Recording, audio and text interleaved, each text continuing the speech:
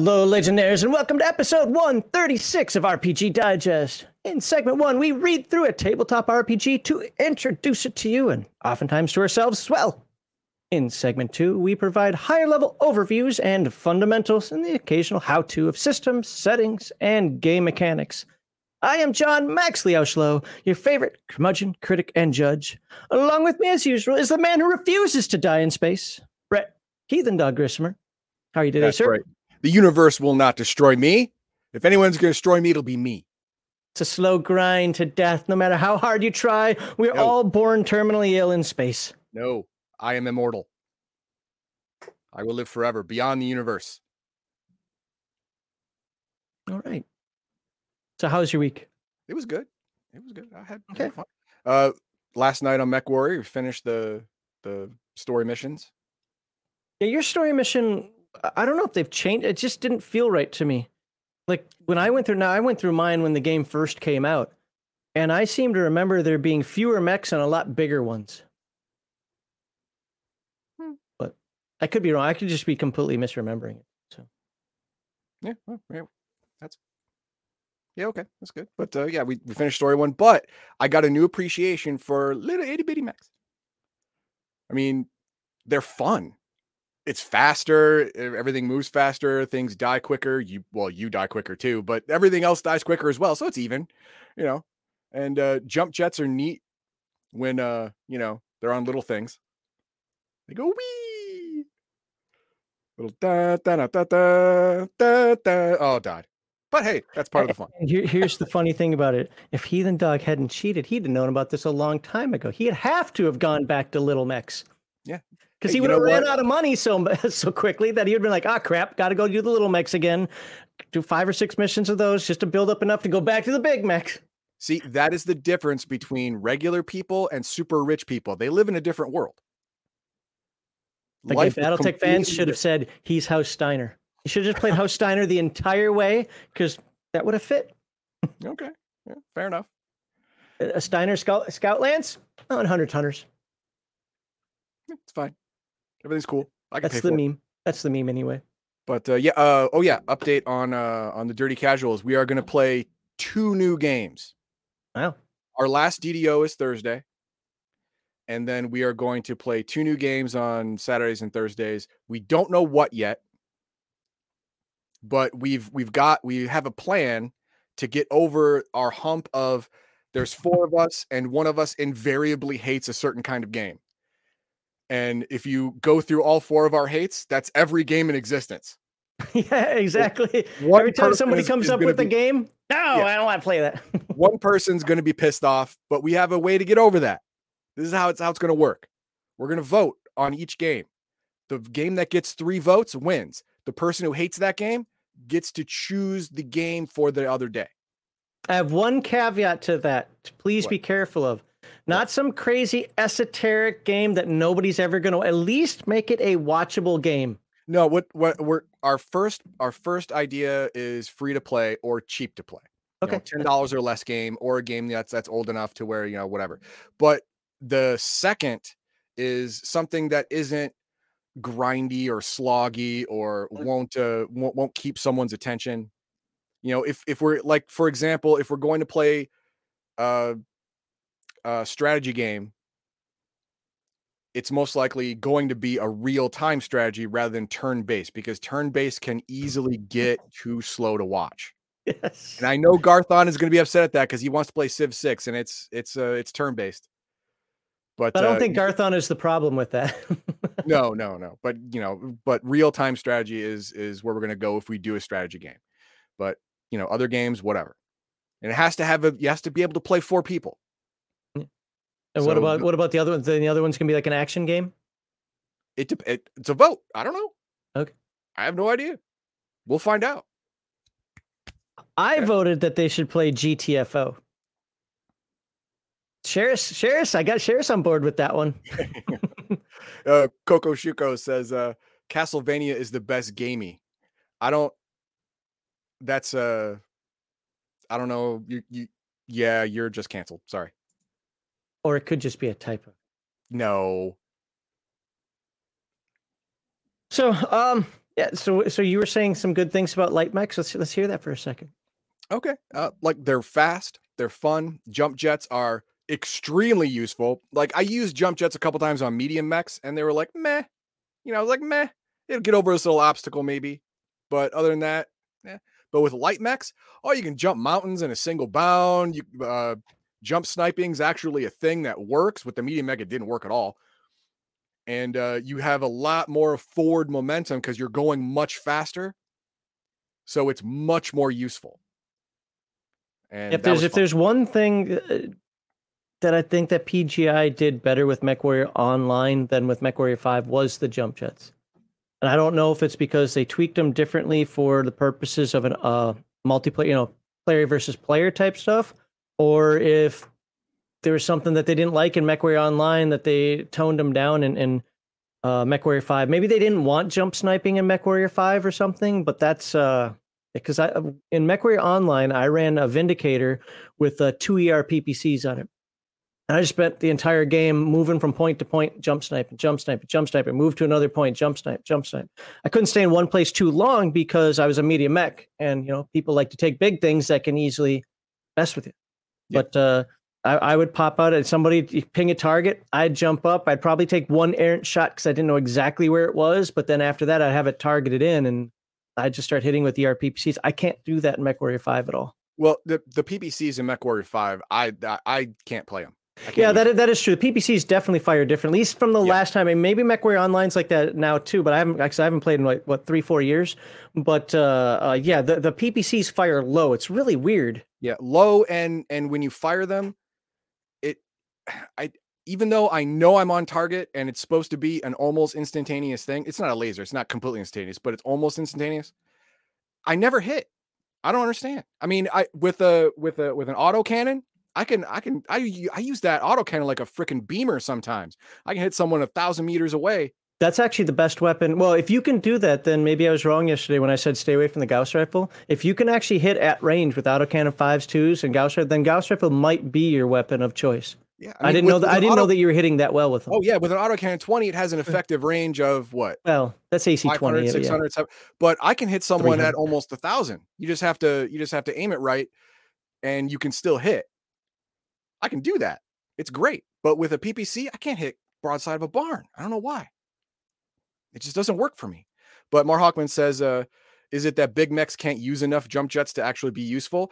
You have to put, if a larger mech has jump jet slots, you have to put so many in there to be where I consider it useful that you almost have to sacrifice something else. Jump jets on assault mechs are meant to just traverse terrain. They're not meant for jump sniping. No. It's just to get over little humps or get over little walls or get over whatever to like surprise an enemy. Like get some high ground so that you can get a better shot off. Things like that. That's all it's for. But for a light mech, you can do so much more, and it's so much more versatile, useful. It's great. Hello, Charlotte. Now, Marauder 2 is new tech, and I don't get with new tech. But the regular Marauder, hell yeah, I got my mech bay is filled up with Marauders and Warhammers.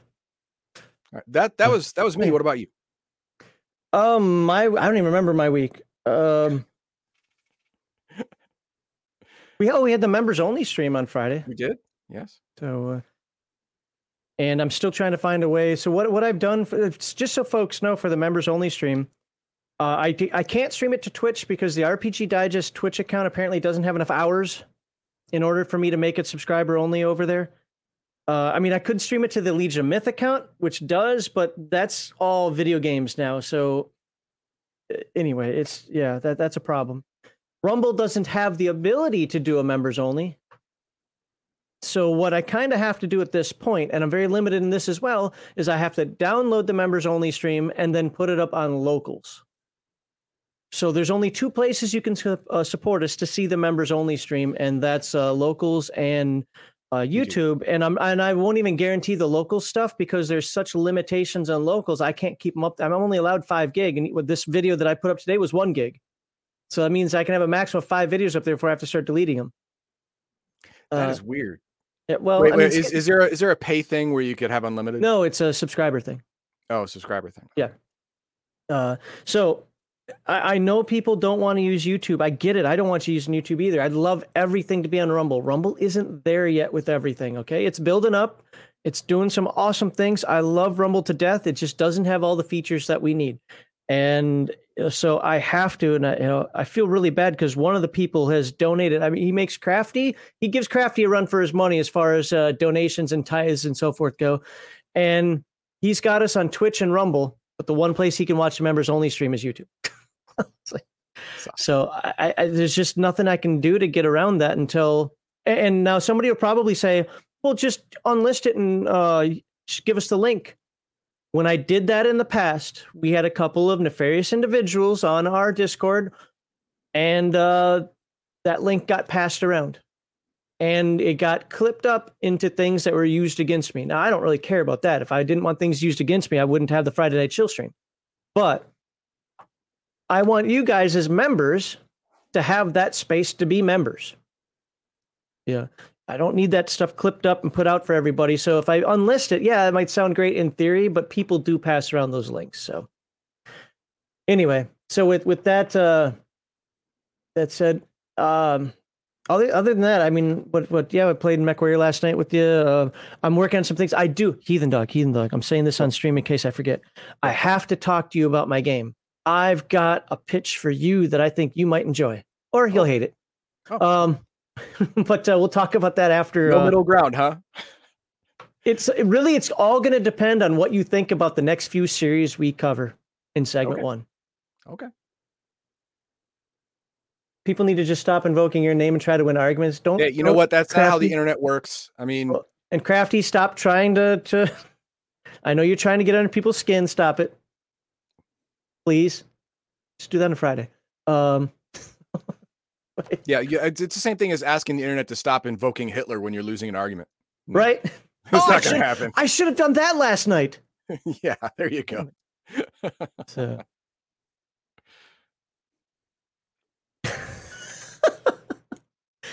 I got him. Never mind. All right. GM Fritz, if you're watching, got the message.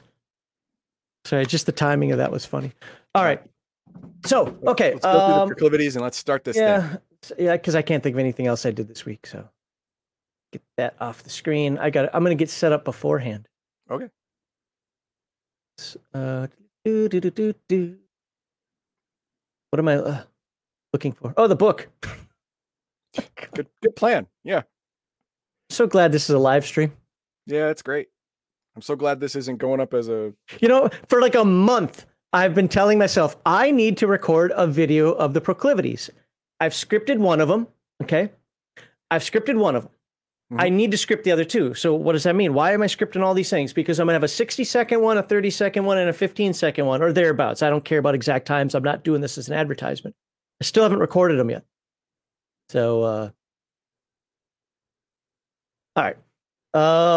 So you guys can't hear the bleep bleeps. The Discord isn't coming over. Good. Nope. All right. So proclivities. Where are my proclivities? There we go. We want to thank all you weirdos out there. That's right. Every one of you weirdos that I just talked about that wants to donate to us through some way. And some of you are freaking amazing. So with those donations, we really do appreciate that. So gracious donations. Kind of weird. You are kind of weird, absolutely. But those donations help us provide giveaways, produce more content, and generally give back Legion Myth community as a whole. I'm not going to lie. Most of the money right now is going to a new computer for me. This one is dying quickly. I was telling Heathen Dog before the stream here that I don't even think the overclocking's working anymore. I might be wrong. After Tuesday, you can buy mine. I've got something in the works here. All right. So, what is this? Okay, I got the Micro Center deal. Yeah, well, we can talk about that in a little bit. So anyway, we have over 4,200 YouTube subscribers, and we are thankful for each and every one of you. But just so you guys know, there will still be giveaways and so forth. But in fact, a few people who have donated money have said, Max, use this for your new computer, or use this for yourself. I don't want this going to a giveaway. I'm giving to you guys for the stuff that you do. So, now on the other hand, Heathen Dog gets, Heathen Dog has a pimp. Actually, no, he has Slickback. He has a John, and it's not me. Anyway, So anyway, check the description below for the links to various Legion Mist sites, social media, Discord, etc., etc. I thought I had this right, and I was wrong. It's just the story of my day today.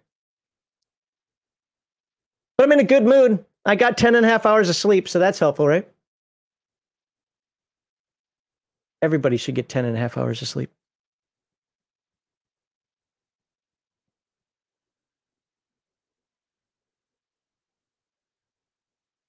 All right. So for segment 1 today, we're going to finish up the Hyperborea series. I know you're all sad because there's a lot more we could cover. We could cover the referee's manual as well. But really, at this point, you either want the game or you don't.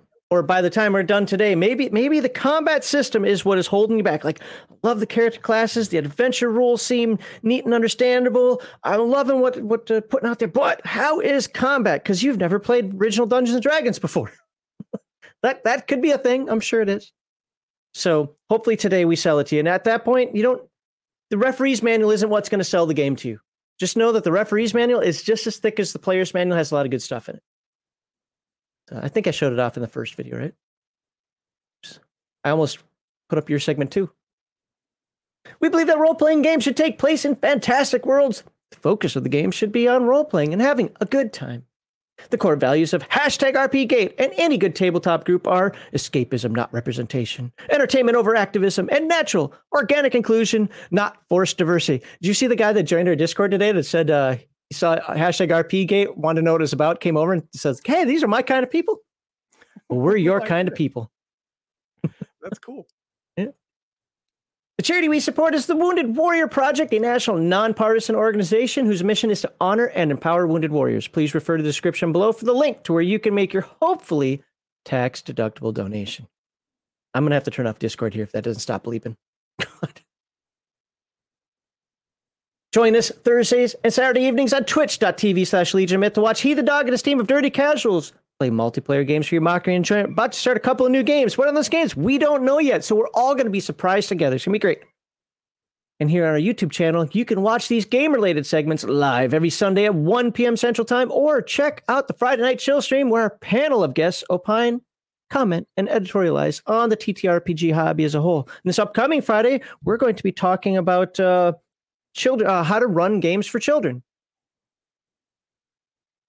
Should be interesting. I don't run games for children. I have content that's not safe for anybody. Well, yeah, Max used to run games for children, but the cop said buying a panel van and giving out candy is not a good idea. It gives the wrong message. So he decided to quit. He can't do it his way. He's not doing it. Okay, hold on a second here. They just added like 19 pits. Subscribe? Well, I'm going nuts here. Okay, I've got to shut off my Discord. Do it. Close it. If GM Fritz or anybody's, I hope it's close. If GM Fritz or anybody's watching, you guys are blinging through my live stream. Stop it. All right, let's put the book up here.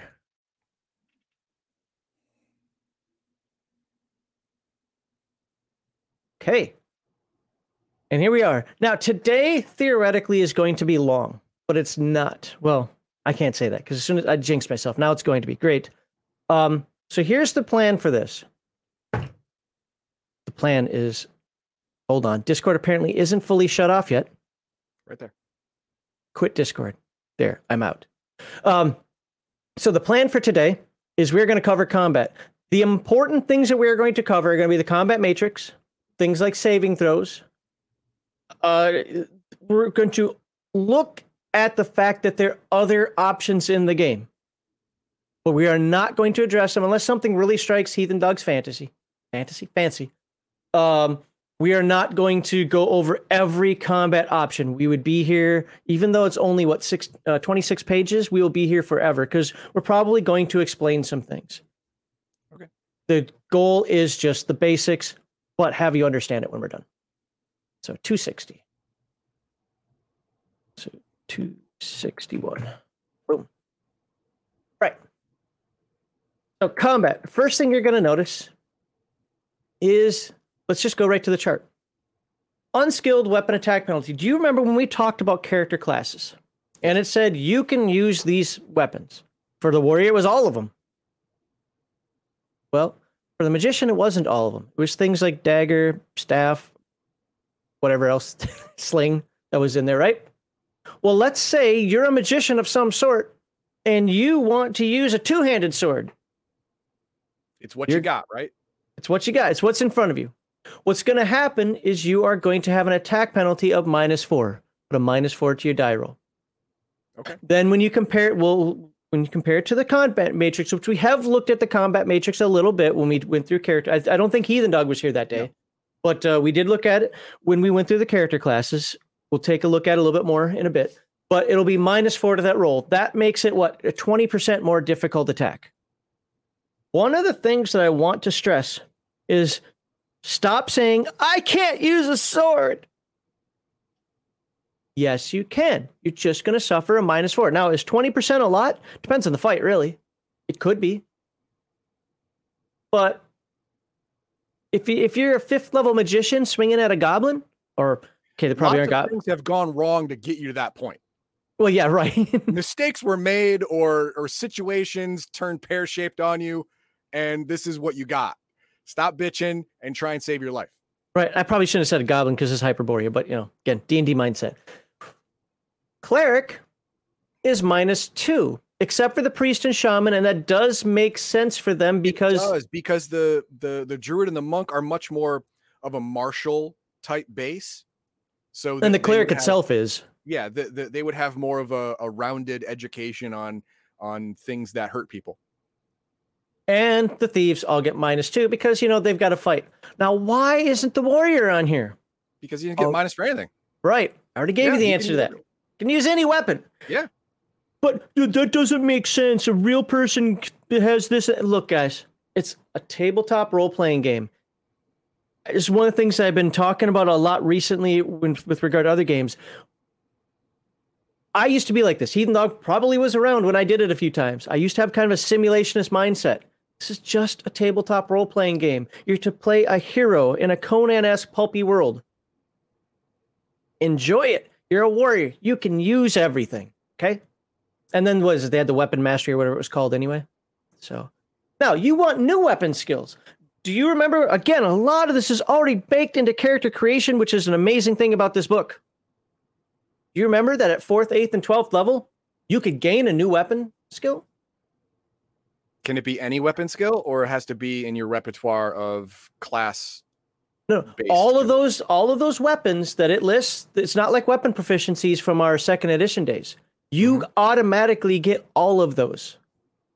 Okay. Now you get to add any more. So let's see what it says. Okay. So if you are that 5th level pyromancer or cryomancer or whatever, and you have a two-handed sword, people are going to laugh at you until you use it correctly, because at 4th level you took that proficiency. Yes. Oh, by the way, please monitor chat for anything that pops up that's good for us to respond to. So learning a new weapon is dependent upon training and practice. A player can defer development of a new weapon skill if proper practice and training are not possible. Classes whose favored weapons are any need not concern themselves with the addition of new weapon skills unless they're exposed to weird or alien weapons outside of the human experience. Okay, let's say that again because that's funny. Weird or alien weapons outside of the human experience. Why does this game say that? 2 reasons. Because there are some stuff that is just old tech or alien based or so incomprehensible to the normal person that they're just not going to be able to learn it. Good answer. The answer I was looking for, but you talked around that, was this. This is a game of weird fantasy. That means there are alien ray guns in the game. Pew pew. Yes. Now, they're not exactly used like, just some random laser from Buck Rogers or something, but I was going to say Duck Dodgers, but okay. Duck Dodgers, there you go. Weapon mastery. Fighters in the subclass are eligible for weapon mastery. We talked about that with we just want to talk about combat today. We talked about that with character creation. Just want to talk about combat. But what does weapon mastery confer? A +1 to hit. So, you roll that die, you're adding 1 to it. +1 damage bonus. Whatever the die roll is, if you roll a d6, it's d6 +1. Sure. Plus strength, plus whatever. Increased attack rate. What does that mean? Well, let's look over at this chart. Can you guys see that chart? Hopefully. Can I zoom in one? Yeah, I'll zoom in one. Yeah, let's go to. I want to look at a sword. Let's just go with a regular. Yeah, rate of fire type thing. I get it. Melee weapon, close quarter. Okay, so this is every melee weapon. Nice and simple, right? Normal people attack once per one attack every round. You master, if you're first to 6th level, if you've mastered it between 1st and 6th level, you get 3 attacks every 2 rounds. What does that mean? 2 attacks the first round, 1 attack the round after. It says that specifically 2-1, not 1-2. I thought it did, but I'm not sure. But that's just the traditional way of doing it. So. No, it says it right there. 1 attack 1 round, 2 attacks the next. It's 1-2, not 2-1. Where do you see that? Underneath attack rates defined, it says 3/2 equals 1 attack 1 round, 2 attacks the next. That's backward of the way the traditional way of doing it. I know cool. that's why I wanted to clarify that, because a lot of games do that differently. Okay. Well, then there you go. If you're playing this, I would probably still go the other way only because of habit. But yeah, right there. All right, and then finally, 2 attacks every round if you're a master of the weapon and between 7th and 12th level. And of course, this is adding in your natural fighter bonus. When you get 7th level, your attack rate goes up to 3-2 normally. Mm-hmm. And you can only be a master of something if you are a fighter, so it's all built into it. All right, that's for range. Don't really care. Okay, so encounter. Reaction. Reaction table. Not every encounter is hostile. When the party encounters a person or intelligent monster and parley occurs, the speaker's charisma score can influence the outcome. Sure. The referee rolls 2d6, applies reaction loyalty adjustment if applicable, and then consults the following table. Now, I have running through my head here because I wanted to shout this out before I finished even reading that. This, to me, is something you do with wandering creatures, or as Crafty, I think, said on a live stream with this, when you just want to have who knows what's going to happen here? Let's figure it out. Yeah. I don't use reaction when it's a planned encounter. If it's something that I want them to fight or I want them to negotiate with, which is probably fewer than the actual random ones, I won't always use this table. Your mileage may vary. Yeah. But yeah, for random encounters, you might think that, this is going to go badly. They're about to come across, some intelligent, what in this game, picks or whatever, some crazy guys. And then you roll that 12. They come up to you with beer and everything. Hey, look at that. Come on in. This is where it always comes in handy to have at least one person in your party have female privilege. There you go. Someone who's hot. Because that'll adjust the reaction if you put them in front. Then they get the bonuses. On the other hand, you might come across a Hyperborean and roll a 2. And now you got some weird, tall, alien-looking weirdo that's trying to eat you. Yeah. You never know.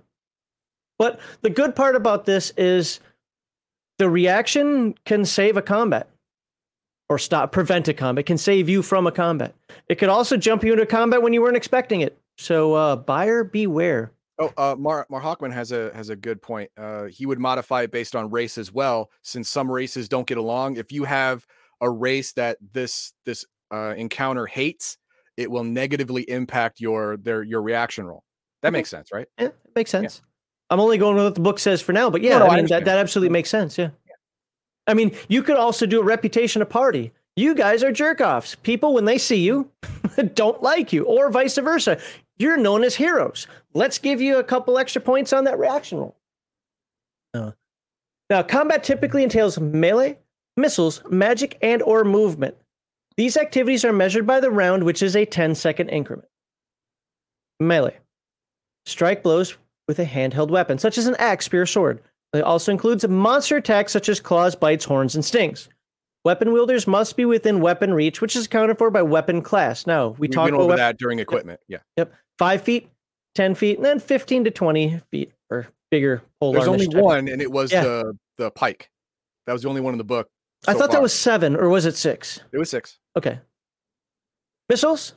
Discharge missile launchers such as bows, crossbows. You guys should know what missiles are by now. Mm-hmm. Short, medium, and long range. And it has the standard 0 modifier, -2 modifier, -5 modifier tip. Now remember, you're that wizard. You have no clue how to use a longbow, but dang it, you've got to pick it up and try something. What is your modifier base for what we've talked about so far? -9. -9. Because you don't know how to use that thing. Chances are you're going to pull that bowstring back and cut off your ear. Or you're going to slice your finger with the fletching. No, not fletching. Is that what it's called? That's what it's called. The feathers? Okay, yeah. Okay. Yeah. So, yeah. But again, we're talking about shooting at long range. If the wizard's picking it up and shooting at long range, why aren't you running? Magic. Spells fired by magicians and clerics, such as Turn Undead. Now, this includes spell-like abilities. Yeah, I should have actually said that, like Turn Undead. And movement. Let's slow down a little bit here, because there's going to be a couple things I want to talk about later when it comes to movement, I think. To advance, run, or charge during combat. Each combatant has a movement rate that is typically determined by the armor worn, as we harped on in the past. In general, movement during combat can be exercised as follows. Do you remember what the movement rate for a human and plate mail is? Let's 40 minus 20. Yep, 20, right? Hey, Heath Dog's been paying attention. Yeah. Have you been paying attention? Subscribe to pay attention. Now, cautious advance, you can move your full movement in feet per round, but no engagement. Okay? Double move, this is running. Double your movement in feet per round, no engagement. Half move and engage. You can do half your movement in feet per round, followed by engagement, which means you can attack. And charge attack. Run up at full movement in feet per round and make a charge attack. +2 damage, -2 AC. That seems actually... Well, yeah, but it should say in there, charge attack is not applicable to missile or magic. Yeah, well, Because I don't think it is.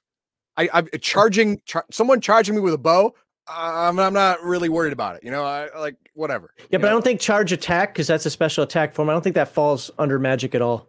I don't even think there's an option for that. So, all right. If using the optional last strike rule, a melee combatant may take a full move and attack once at the end of the round, or take a double move and charge attack +2 damage, -2 AC at the end of round.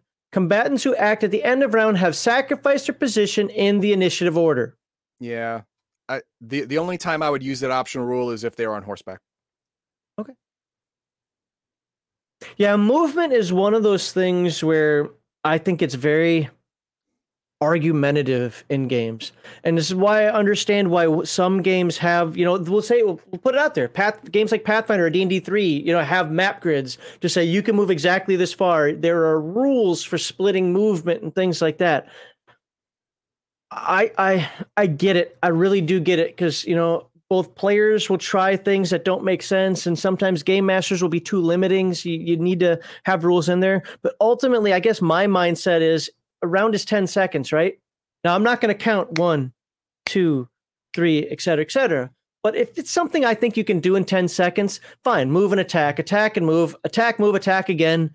If you can do that in 10 seconds without me foreseeing that you're going to use this as some sort of game breaking I don't know, a crutch, then I don't care. I don't like getting into the weeds to that point, but I understand why rules like that are in the game. Yeah, this whole thing is to stop people from being a comic book Flash, where you move, attack in the middle, move again, and you can move far enough to where no one can hit you, so your minus armor class doesn't matter. Yeah, this is stop people from breaking the game like that. That's all that's for. Other combat actions. Now, here are other things you can do.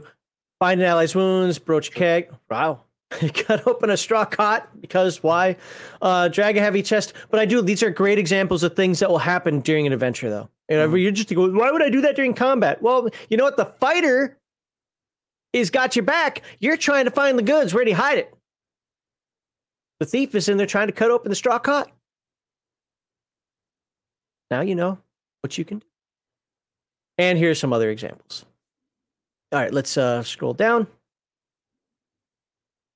Attack roll. All righty, you ready for the attack roll? I hope you are. Hit me. Come on. Ha! That's good. I see what I did there. You see, I saw what you did there. Yeah. A D20 roll that determines whether an attack hits or misses. Okay. Almost every combatant has a chance to strike an opponent. Many attack rolls are modified by attributes such as strength and dexterity, special abilities, sorcery, and other factors. If the deferee. If the referee deems it appropriate, all natural 20s are automatically hit, and all natural ones automatically miss. Or the optional critical hits and misses rules may be used. Okay, now this also implies that under normal rules, D20 natural 20s don't automatically hit, and natural ones don't automatically miss. That's a tough one for me because 5% doesn't sound like a lot, but it can be a lot. To go from like, well, it's almost impossible, but if you roll a 1, well, almost impossible sounds like it should be a 1 on a 100, not a 1 on a 20. But anyway, that dives too deep into the weeds. In combat, many circumstances necessitate modification of the D20 attack roll or the defender's armor class. These modifications are often noted as a bonus or penalty to hit. Obvious enough standard modifiers are attribute related, such as dexterity modifying a missile attack or strength modifying a melee attack. Other modifiers are class related. These are all things we've gone to before. Let me go to the last sentence. There it is. For instance, one cannot take a cumulative +3 to hit for a rear attack from higher grounds. Such an attack is at +2 to hit. Okay, hold on. Oh, in most cases, conditional modifiers don't stack. Yeah, don't stack. Yeah. Okay. I thought that was the last sentence for some reason. I was wrong. You can't, you have high ground, you're from the back, he can't see you, you're trying to stack all just these take the best modifier. +87 to hit. Like, no, man, no, you're not doing that. Just take the best modifier. It's kind of the same thing like with armor. If you want to wear 17 suits of armor, do it. You're only getting the armor class, your best one. If you're still standing. Yeah. You're definitely not moving, but whatever. This is one of those rules that I really like.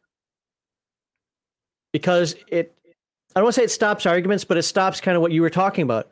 Where do I get that perfect position where I get all the modifiers added in? No, just go for the best one. Okay, it explains the modifiers there. I feel like I'm missing a page, but I'm not. There's something I wanted to cover.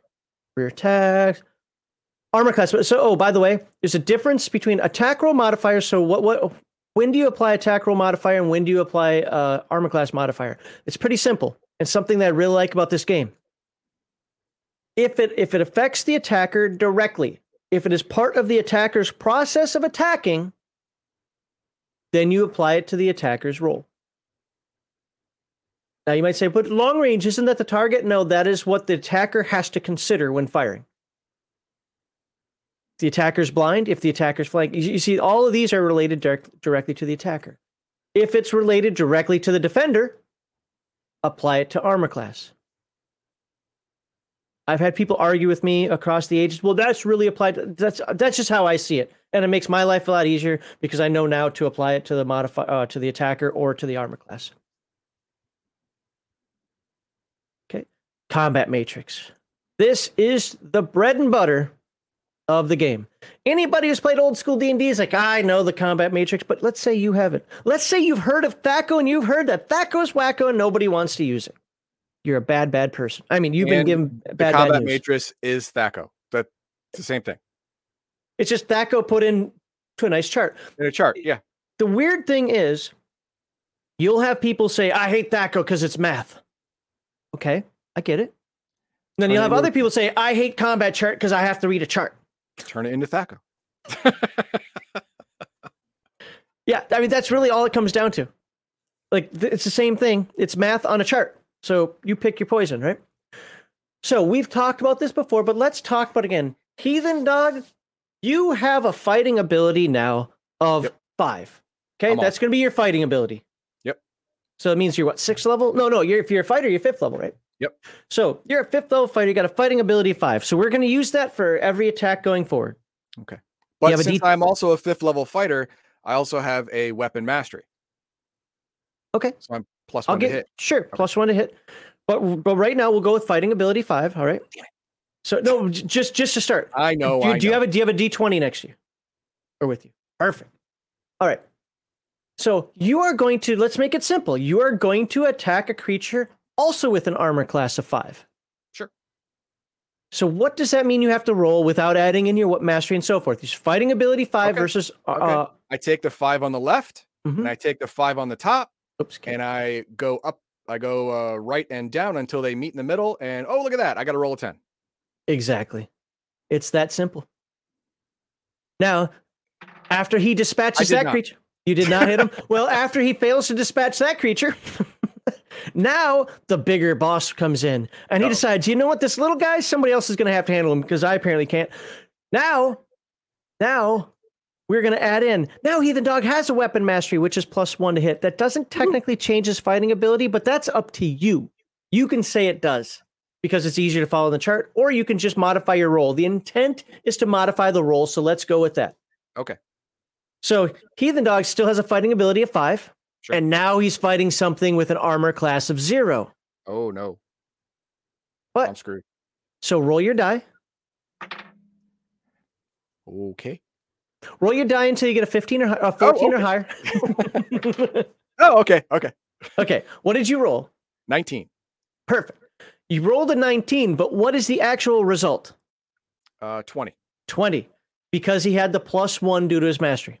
Yep. Now, strength could add another +1 or 2 and so forth. The point is he needed a 15 or higher. He rolled a 19. He then added his modifiers on top of that. Boom. Now you're like, well, what about armor class penalties? Well, you know what? He's attacking that ogre from behind. I know I keep using D&D terms. I apologize. It's what I know more. I forget blindside. Oh, no, actually, a blindside attack is a bonus to you. I want to do one that's defenseless. Defender's fleeing. There you go. Defender's trying to get away. So it's an AC modifier of -2. Now, this is where things get weird in the game, at least to me, and somebody can correct me if I'm wrong. A -2 means a penalty of 2, not actually a subtraction of 2. Right. If I am incorrect on that, if somebody in chat knows, please post it into chat now so that I'm not putting bad information out there. But my understanding... Hang on. Let's try this on for size. Let's look at the other ones. No, let's do that one. He's fleeing. So he's at -2 to his armor class. So go back to the chart. Okay. Instead of modifying the armor class on his chart, treat it just like you did for my bonus to hit. Affect the die roll that I need to do. So for example, he's got armor class 0. I needed a 15. I see what you're saying. Apply it to the target number, not to the chart. Got it. Yeah, I know that. Target number, not his armor sense. Class. You win. And so you can keep the armor class. You can keep the attack, the attack, whatever it's called, my 5, and it will. I will get a +1, and he will get a -2. So I got a 20, and I only needed a 13. Yep, 100%. You win. I wasn't comparing it to the target number, which I should have. So yes, you're right. You're absolutely right. So there you go. The -2 then becomes, so using that same attack where he needed the 15, right? Well, now that he's got his mastery, so that's +1 to the roll. So now I only need a 14. So that you needed a 14. See, this is the part that I don't like about it. What you're saying is right, but I like having one number instead of all these different numbers. So let's backtrack and do this simply. Okay. You need a 15 or more. That's just what it is. You need a 15 or more because the monster is fleeing. And it's a -2 to the monster's armor class, right? This is effective armor class. Yep. You need a 13 or more. Sure. Now roll your die. 16. Okay. I get a +1 for my mastery. Yep. That makes my roll a 17. 17, right. So that's how that would be applied. I don't like that process personally, but that's how it's written in the book, and it does make sense. It does. Now, the cool thing about this is that you can change your target number with modifiers, or you can change your armor class, or what's the attack? Fighting ability. Or you can change your fighting ability with modifiers. Whichever way your table likes it, it'll still work. Absolutely. Yep. Yes.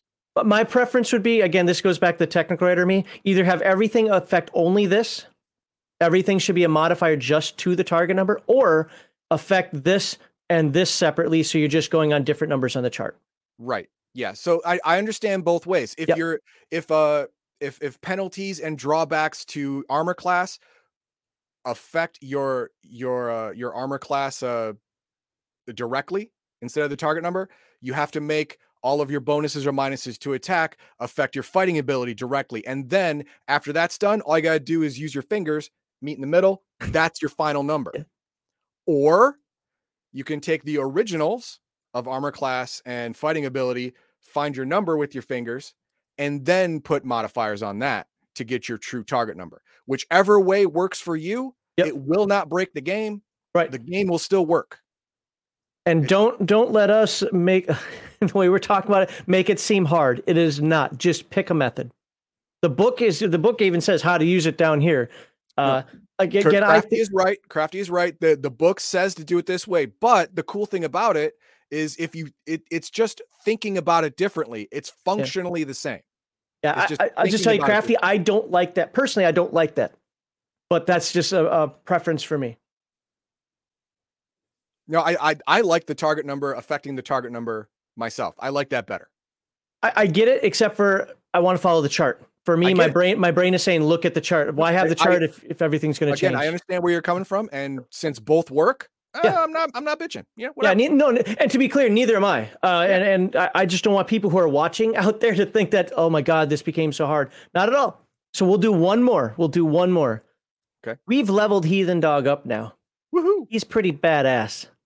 Outstanding. He's going to be level 10. What? So what does that do with your fighting? What does that do with your mastery? Well, I get to attack twice per round. Okay. But what's the bonus? We don't have to worry about that. But it's still only +1. I still have just the mastery. Is it just +1? Okay. That's right. It's just the extra attacks. Yeah. Still just +1.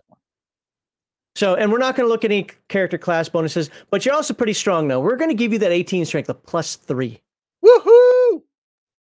So, and what are we going to do with the creature? We're going to go to the creature, and we're going to say the creature is, we're going to say the creature's on higher ground. Oh, man. So, Here we go. Heathen Dog, and I'm going to roll a d20 for the armor class. Well, that's going to be an easy hit. Okay, armor class 6. All right. So, how do we figure this out? Heathen Dog is 10th level, or fighting ability of 10. Use the words right. Fighting ability of 10. Unless you're using the optional rule of 1 is a critical failure, I already hit him. Okay, that's fine. But let's talk about it for the people out there. Fighting ability of 10. And then he has mastery. Sorry, no. So Crafty says that adds to the target number. That wouldn't add to the target number. Because I wouldn't add +1 to your target number. That adds to the die roll. Because adding +1 to your target number makes the target harder to hit. Well, no, it's the whole thing of bonus or minus. Is it good or bad? You and I are on the same page. I'm just saying, I was going to try to use the Crafty method up there where he says plus or minus applies to the target number, not to the die roll. No, it has to apply to the die roll. Otherwise having mastery makes attacks harder. That wouldn't make sense.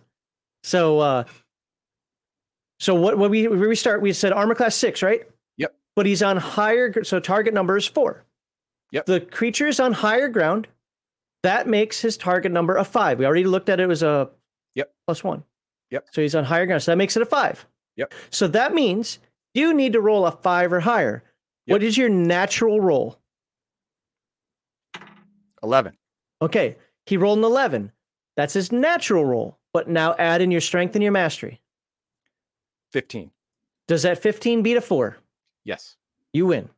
But let's say I rolled a 1. Okay. And we're not using any optional rules or anything. No, we're not using the optional. 1 is always a failure. So I rolled a 1 plus 4 is 5. So it's mastery plus his strength. He still hit.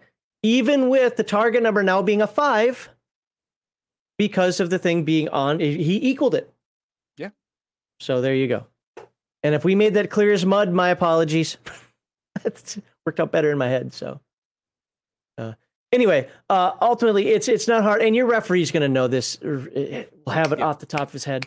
That's one of the reasons why Heathen Dog and I see this a little bit differently, because I'm used to doing this stuff off the top of my head, not with the chart. I just want the chart to be easy to understand. So if you don't, ask questions and comment.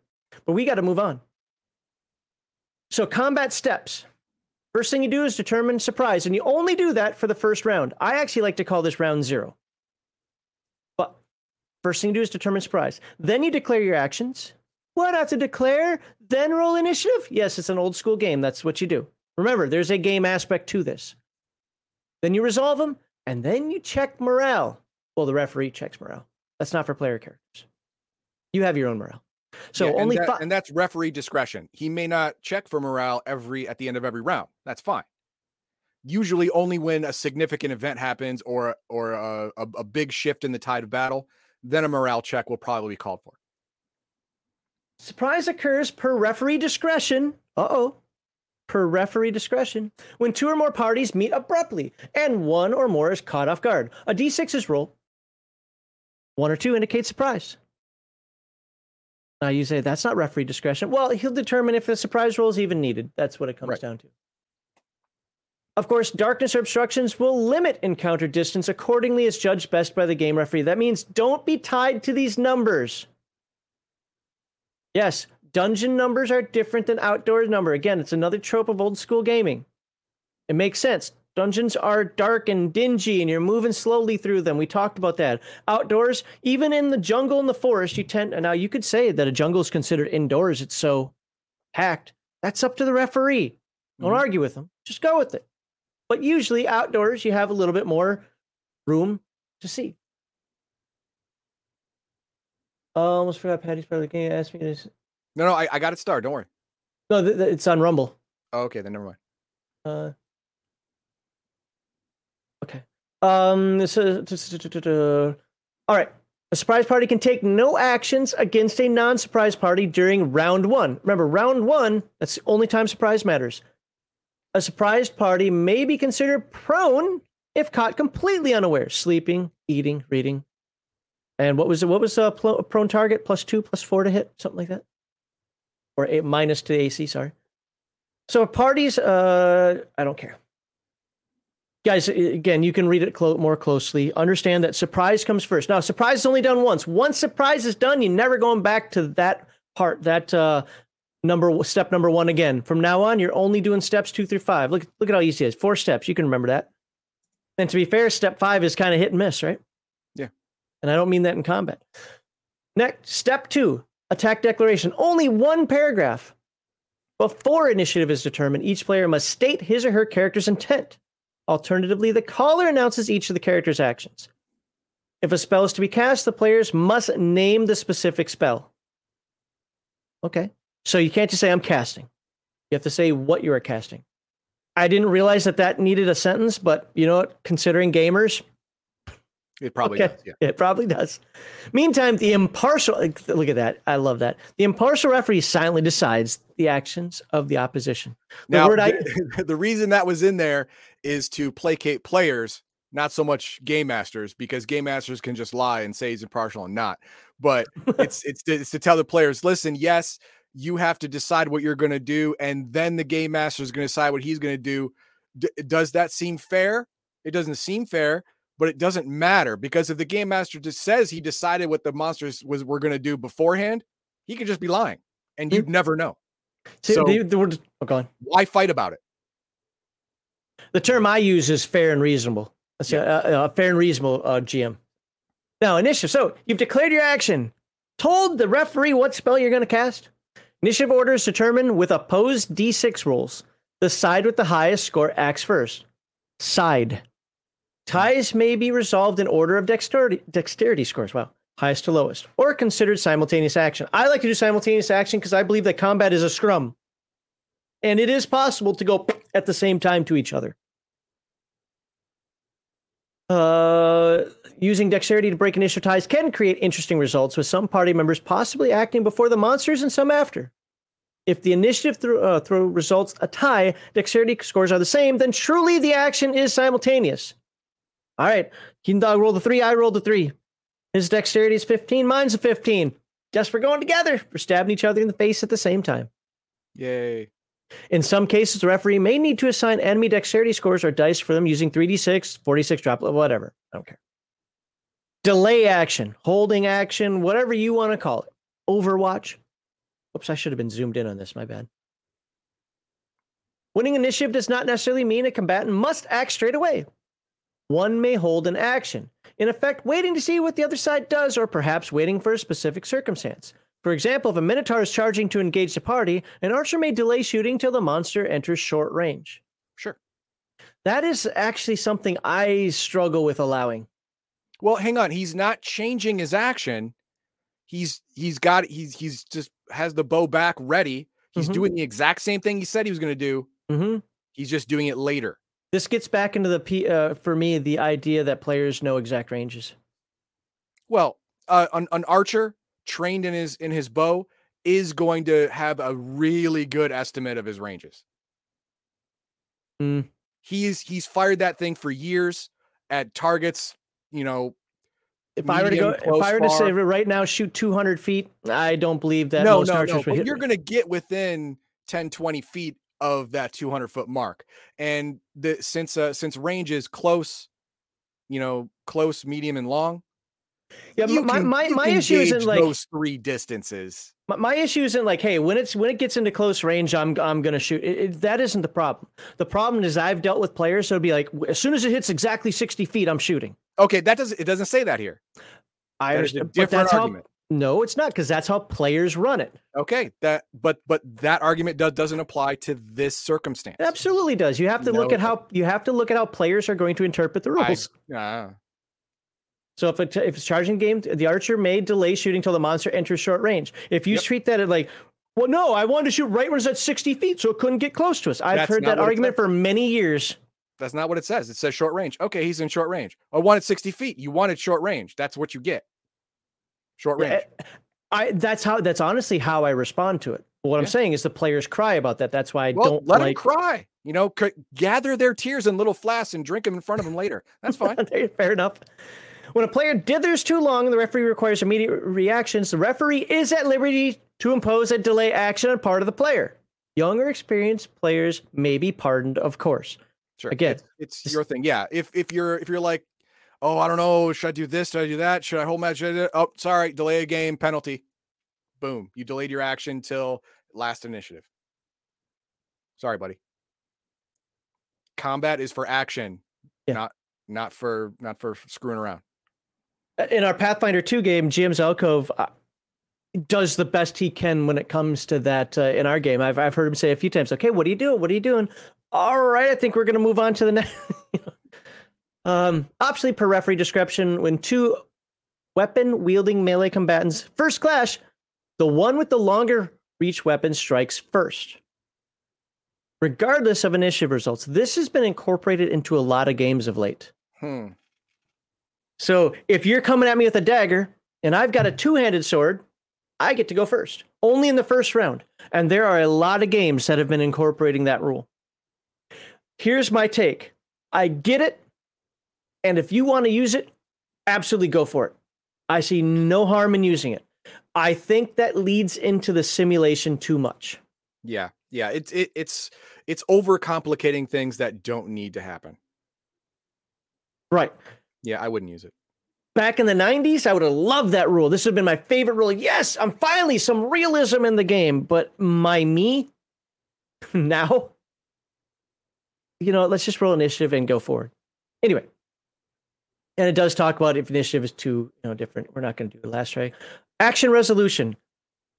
Combat includes a broad selection of combat actions, which are resolved by the use of a combat sequence. If you remember in second edition, it actually laid it out into these phases.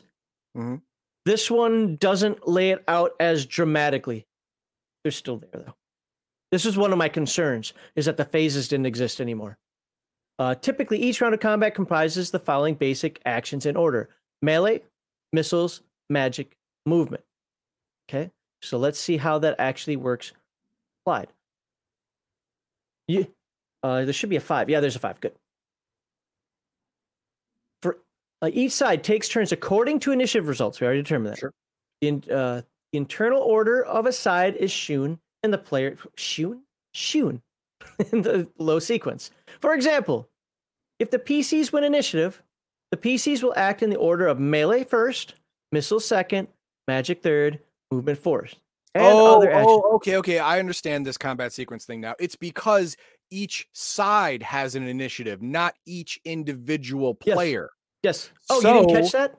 No. I caught it. I just didn't know the significance until I saw this. Okay. Now I know the significance. Now it's kind of like a PEDMOS order of operations doing math. It's the same thing for combat. Melee is intrinsically faster than a missile weapon as long as you're within close range to use a missile weapon or to use a melee weapon. But missile weapon is intrinsically faster than a magic attack because there's hand movement, chanting, and stuff like that. In a magic attack, it's slower than a missile. But taking your movement is intrinsically slower than a normal magic. Okay, I get it. Yeah. Okay. Yeah. Boom, boom, boom. Yeah. 100%. I'm on board. So there's a caveat to everything that you said there, and that's from a stationary position. So if you're standing, if we're already fighting, cling, cling, cling, cling, cling, absolutely right. Yeah. If you're shooting and you're not moving, or you're just like, I'm waiting. Okay, you're right. Magic, yada, yada. Okay. Movement. You can move. Stand rate or double rate, which is a run, right? You can move and melee. Move half and attack. That would happen. If you have to move to get to the attack, it happens in the fourth, not phase. Move and missile. You can move half and fire. And move and magic. So if you're not moving first, you do it right. You do it 1, 2, 3 here. If you are moving first, then the movement happens. Then you get your melee, which followed by missile, followed by magic. And that makes perfect sense because your initial action is the slowest. So it's going to have priority. It's going to take the most time. So it's going to affect you first.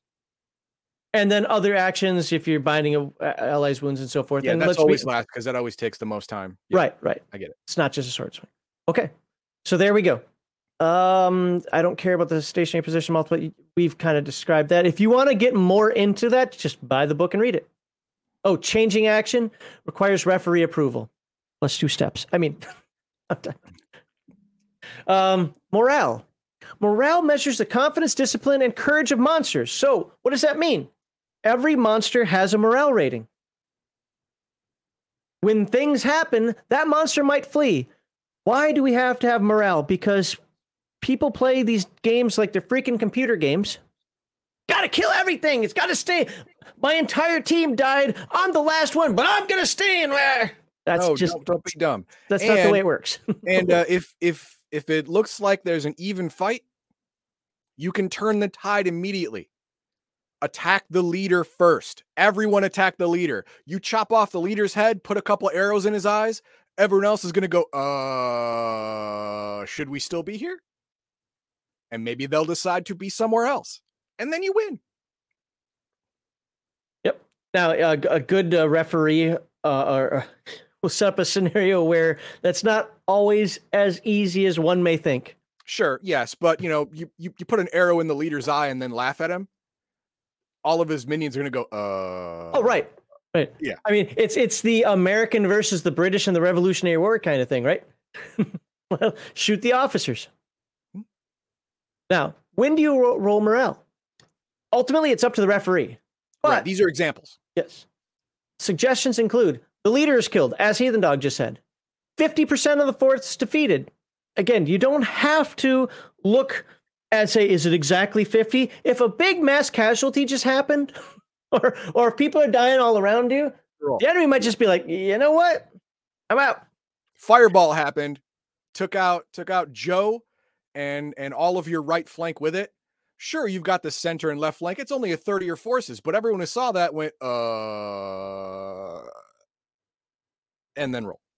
Terrible sorcery is released. And the point is, it frightens animals, primitive, superstitious humans, or humanoids. By the way, you might enrage the barbarian, but, just saying. Outnumbered footmen face a mounted charge. Cavalry is a thing, and it is scary. Unless you have a pike, then I won't have them roll. If the footmen, if the guys on the ground have pikes, then they're not gonna break because of a charge. I stress the word guys, not a guy.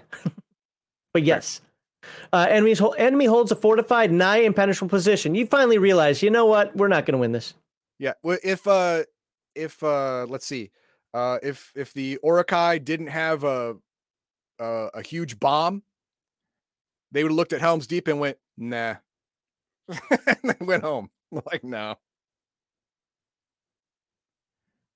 And then, enemy comprises uncontested flyers. Yep. It's a morale. That's another rule? high ground thing. Yeah. Yeah, I guess. Okay. Enemies. Oh, uncontested. That means there's no archers or anything shooting. There's Okay. no way Yeah. to stop them. Yeah. They're just going to swoop down and pick you up and drop you from a high place and kill you. Yeah. All day long. And there's nothing you can do. Enemy seems impervious to harm. Yeah.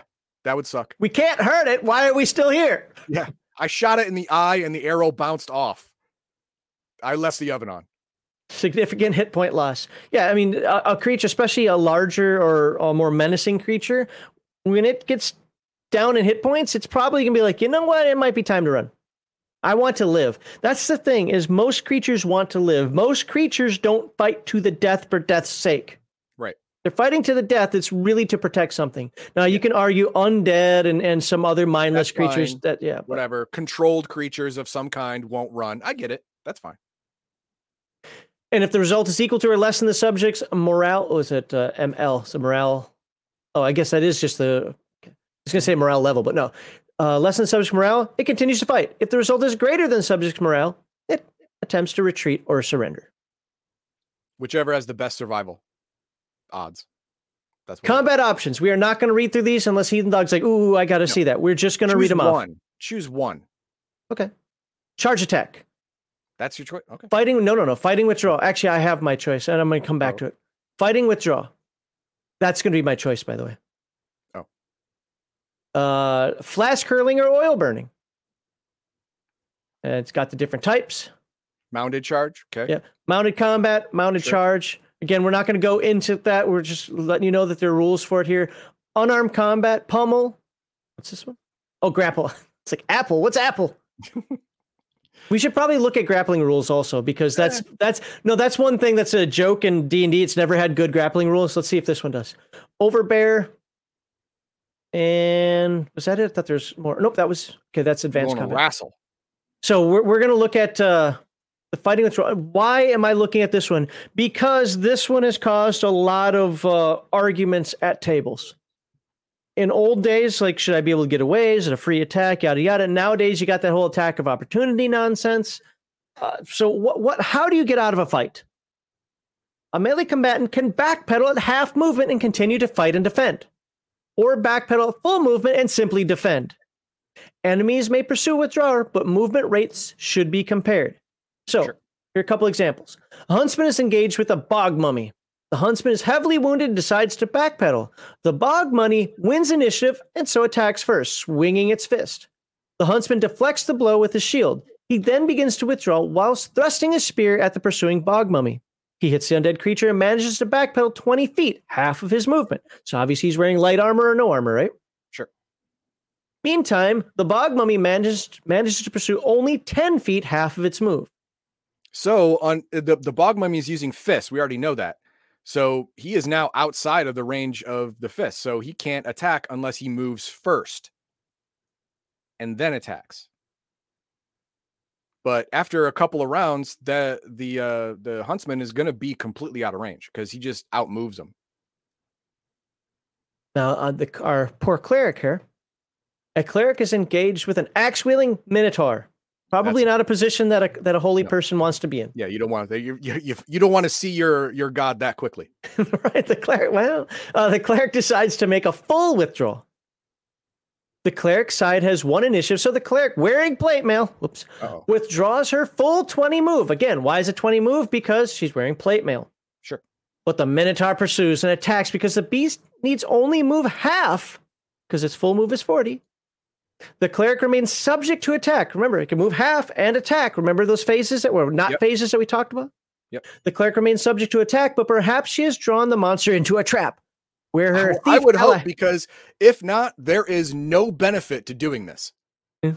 Zero benefit of a full withdrawal in this scenario. I can see a prolonged point, trying to get to those ovens that you were talking about that were on. Because sooner or later, you're hopefully going to have a door or something that you can weed through. It's like, in the meantime, ow, stop hitting me as you're backing up. But other than that, no, I agree. In like an open field, I agree with you.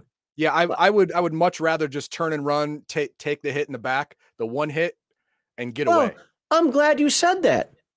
If an attempt is made to run away, double movement from engagement, the combatant will suffer a -2 AC penalty. Mm-hmm. And any adjacent enemies gain a free and immediate attack. Yep. If chase is given, movement rates should be compared. This, again, if you run combat as a scrum like I tend to do, there's probably going to be 2, 3, 4 attacks on you as you try to run away. Yeah, but no one is paying that much attention. They have their own combatant, right? I mean, I would say the only people who get that free attack on you are people who were concentrating you on the combat to begin with. No, I don't do the whole thing like my back's to you, but you came next to me, so I turn around and go, because that would open me up to attack you. No, I'm with you on that. Yeah. I know some people make the argument, well, it's a free attack. I'm still paying attention. I just go like that and I come back over.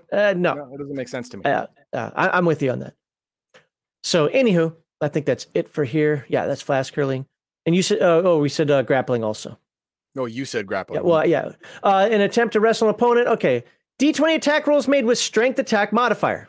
If the grappler is clad in heavy armor, -4 to hit penalty applies. Okay. It's not easy to wrestle in armor. Right. Okay. Copy that. I thought you had more I was going to drink. No, that makes sense. Upon a successful attack roll, the target is allowed an avoidance saving throw to escape the hold. If saving throw fails by 5 or more, the grappler can choke the target for a D2 -1 hit point damage per round. Plus strength damage. Oh, nice. Yeah. A grappled victim is considered hindered and suffers -2 AC penalty per the chart above. Sure. A grappled victim can break free with successful test of strength or an extraordinary feat of strength versus an 18 strength assailant. So, a lot of benefits to having that 18 strength. Yeah, the 18 strength is no joke. There is a reason I would rather fight, say, a computer engineer than Arnold Schwarzenegger. There's a reason, Right. One of the things I really like about how he puts this book together is instead of saying a grappled victim is considered hindered and stopping, puts the modifier in here. One-stop shop for the other game designers. Learn that lesson. And a grappled victim may attempt to use a weapon class 0 to 2, so like a dagger, cestus, sap, something like that, at a -2 to hit. Right. Get off of me. Right. Off of me. So, I think they're nice and simple. Yeah. No dumb charts to roll on to see if you're trying to grapple somebody, but haymakered them instead or something. Whatever. I forget what those rolls were. Still has the old school feel of not really telling you what's up, but that's what a referee's job is. Part of the referee's job is to detail what's happening. As far as game mechanics go, if you just care about the mechanics, it's all right here. If you care about the detail behind those mechanics, well, that's going to be up to you. Use your imagination. Advanced combat. Again, we are going to skip through most of these, unless I don't think there was anything in here I wanted to see. I'll choose one. Okay, that's fine.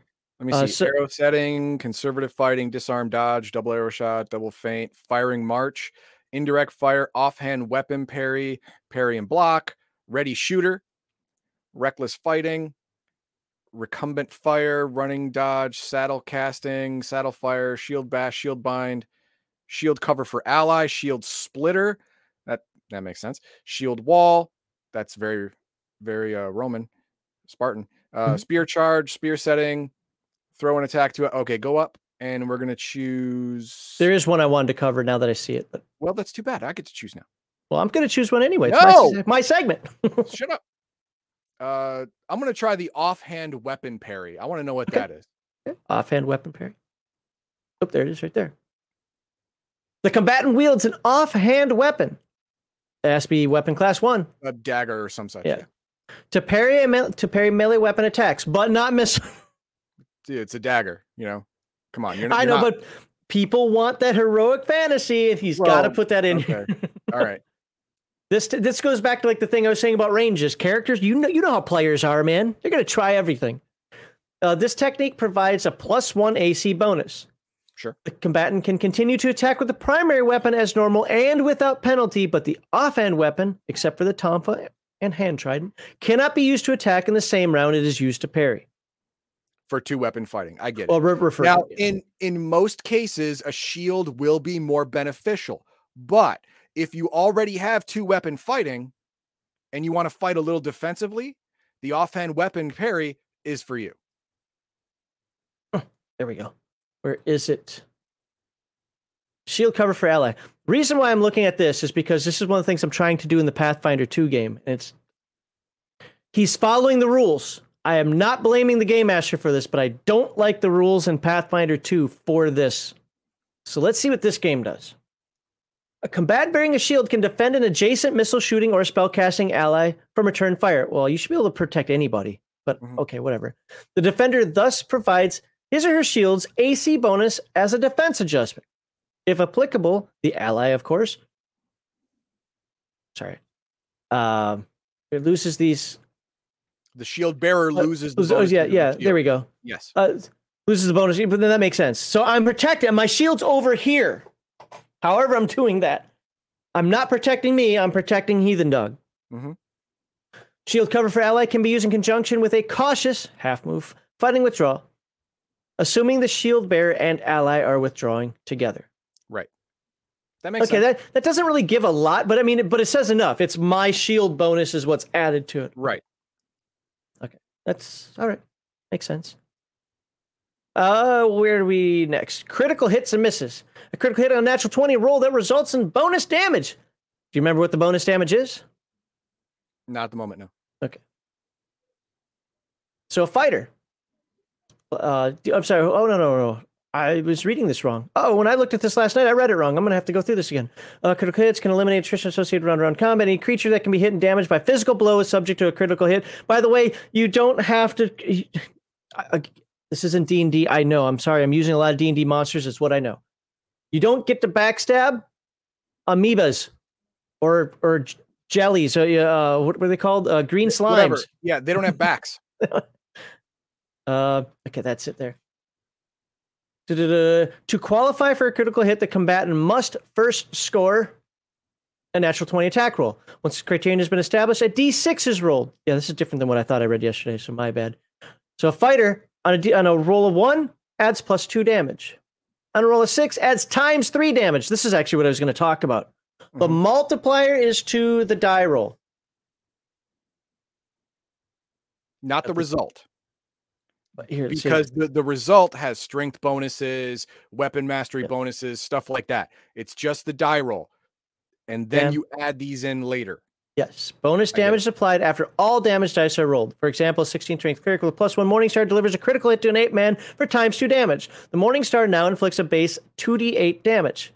Because it was 1d8, right? Yeah. Followed by, after the 2d8's rolled, +1 for the magical bonus. Not +2, you're not doubling this, just +1. And +1 for the cleric strength bonus. Sure. Makes sense. Okay.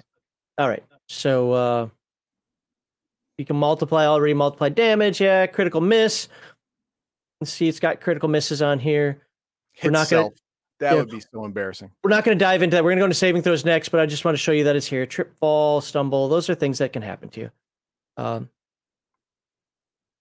And saving throws. We're going to talk about saving throws here in just a moment. So this is monster saving throws right here. One chart. There you go. You got it. Sure. So let's zoom out because I want to read that first paragraph because I think it tells the most. Saving throw represents one's chance to avoid, resist, or reduce harmful effects. Attributes, class, divine favor, experience, fate, luck, and sorcery all can affect saving throw attempts. The base saving throw is the same for each character class and reaches peak potential at 11th level. Monsters peak at 17 hit die. Except for some humanoids, monsters do not qualify for class and attribute modifiers. So this is it right here. How do you roll? You roll a d20. And what matters is death, transformation, device, avoidance, sorcery. So what is death? This is death magic. Obviously, power would kill, or its equivalent in this game. Paralysis, poison, because poisons are usually trying to kill you. Sure. And radiation. Wait a minute, radiation, it has uranium in the game? Yes, it does. Yeah. Remember, it's weird science. Remember, there's also ray guns. So, roll that into your noggin. It's there. Transformation, petrification, and polymorph. Sure. Petrifaction? Is that a word? Petrifaction. Yeah, that's neat. I hope that's a word, not a typo, because that's pretty darn cool. Okay. I think it is a word. Okay. This book has taught me, this book has increased my vocabulary, so I will believe you. Device, magical rings, rod, staffs, wands, avoidance. What's that? It is. Awesome. That's good to know. I've learned a word, petrifaction. I'm going to use that today. Avoidance, breath weapons, ray guns. Look at it right there. Mhm. Some spells, some traps. Sure. This if is you're like able to jump out of the way, it's an avoidance saving throw. Violence Solves Everything says, I will admit that this is a very well written, organized, and playable version of D&D. I agree. I don't have any experience running it more than a couple of one-shots, and even then, if you knew, probably say I wasn't running the game, but whatever. I like the rule system in this game and the rules presentation more than anything else in this genre of play. I know a lot of people like OSE. I get it. I understand why you do, but I like this one. So, sorcery, spell scrolls. Now, what's different between all this? Well, it just says some spells. Some spells you get to dodge. Some spells you just have to suck it up, Buttercup, and hope that you can resist it. Yep. Attribute modifiers talks about how the attribute modifiers fit in. So, how do you roll a saving throw? Well, I go to cast a spell at Heathen Dog, and I'm just going to make up a spell here. Fireball, because nobody's ever heard of that spell before. No. And I don't know if it's avoidance or spell, but or sorcery. We're going to say it's sorcery for the ease of play. He will roll. I throw that spell at him, and he's got a choice. He can take it. He can take it like a champ. Just stand there. Rawr, I got me some fire. Or he can say, that's going to be bad for my health. I don't want to be hit by that. And when he says that's going to be bad for my health, I say, roll a saving throw. And if he makes a save, he takes half damage. Now, do we have a chart for that? Well, it's on your character. Oh, it's on your character sheet? Yeah. There might be one here. That's for items. It's in the character classes. Oh. It should be reprinted there as well, but whatever. Yeah. Let me go up. Nope, that's just for monsters. Oh, is this for everybody? I wonder if this is for everybody. No. Because it said character classes reaches peak potential at 11th level. But it says monsters level right there. 17. This one goes to 17. Yeah, but it has level right there, and monsters don't have levels. So we don't advance beyond 11? Okay, so my saving throw is 11. Well, because 11 and 12, because the game doesn't go past level 12, and 11 and 12 are the same. Okay, fair enough. Okay, then it's for everybody. Got it. 11. That's Crafty, that's actually where I've used it. I've used that scenario for Earth Dawn, Forbidden Lands, and for Hyperborea. It's how I play tested Hyperborea. So thank you for saying that. So your saving throw would be an 11 or better to avoid my. Obviously, the lower this number is, the easier it is for you to save because you want to equal or get higher. Now, if he was a caster, let's say he's not a strong fighter, he's a caster. Well, casters usually get a +2 bonus to spells. That makes it a 9 or better. Well, it makes it 11 or better, but you add +2 to the die roll. So effectively, he has to roll a 9 or better. So that's it. It's that simple. Okay. And again, if it's clear as mud to you guys, my apologies. I see it in my head correctly. Just damage and death. So let's see how you heal. Damage proportion. Nope, wasn't there. Damage reduction mitigates. We kind of talked about with armor. If Heathen Dog does 5 points of damage to me and I have 2 points of damage reduction, that 5 gets dropped down to 3. Easy enough. Yeah.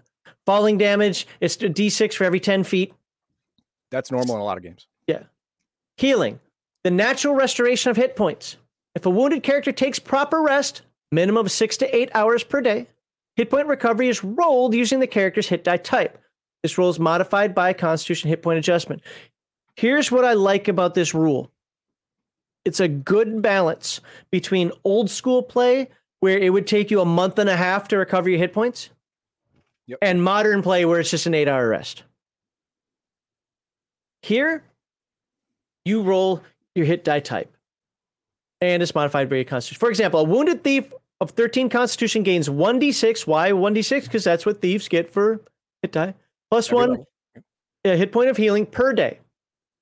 Now, does this mean theoretically, if that thief with a 13 Constitution is level 1 and takes 3 hit points of damage, that thief can heal and be back up the next hit? Yes.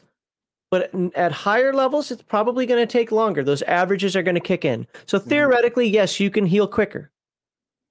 At the same time, you could roll poorly and not. Or get complete bed rest where there's no roll, you just max it out.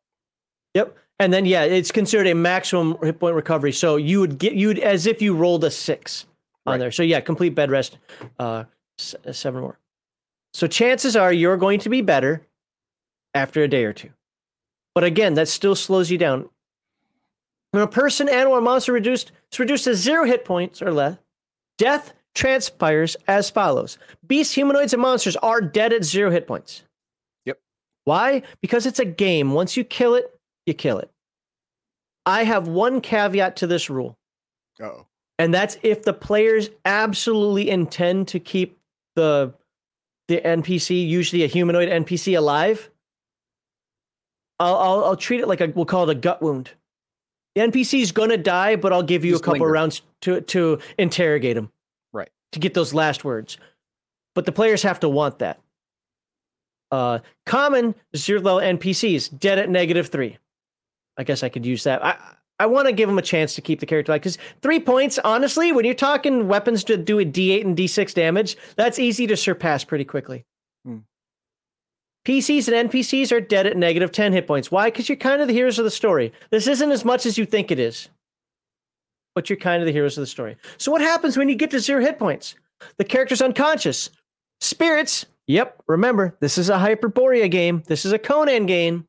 So brandy, gin, rum, whiskey, etc. can revive one to consciousness, allowing him or her to talk and move slowly. But fighting and casting spells is not possible. -1, -3. The character is seriously injured, though relatively stable. -4 to -9. The character is in critical condition, suffers convulsions or blood loss at a rate of 1 hit point per round. You hit that -4. It's like, oh, I got till -10. Not really. Yeah, you got 5 rounds. Yeah. You've got to -3. After that, things are about to go badly for you. And at -10, the character is dead. Though the referee might allow a dying hero to open his eyes and utter a brief final sentence before passing.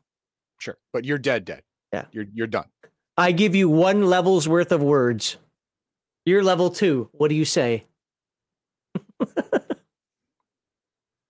Resurrection, reincarnation. We're not going to get into that. Special damage, lycanthropy. By the way, all those tropes, not going to get into it. No. I'll leave it on the screen so people can look at it. But vampirism, lycanthropy, poison, dysentery, all these things are staple to the game. Madness. Absolutely. Remember, what is included in weird fantasy? Cthulhu. Oh, look at all the types of madness you can get. Homicidal mania.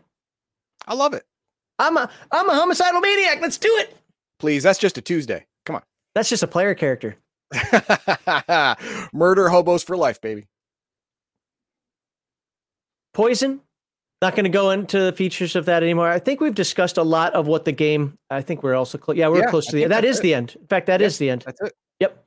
That is the end. So it talks about poison, venom harvesting. We kind of talked about that a little bit when we got into the character classes. So I know some of this we kind of made clear as mud. My apologies for that. I feel like, again, in my head, I can visualize it and it works like that.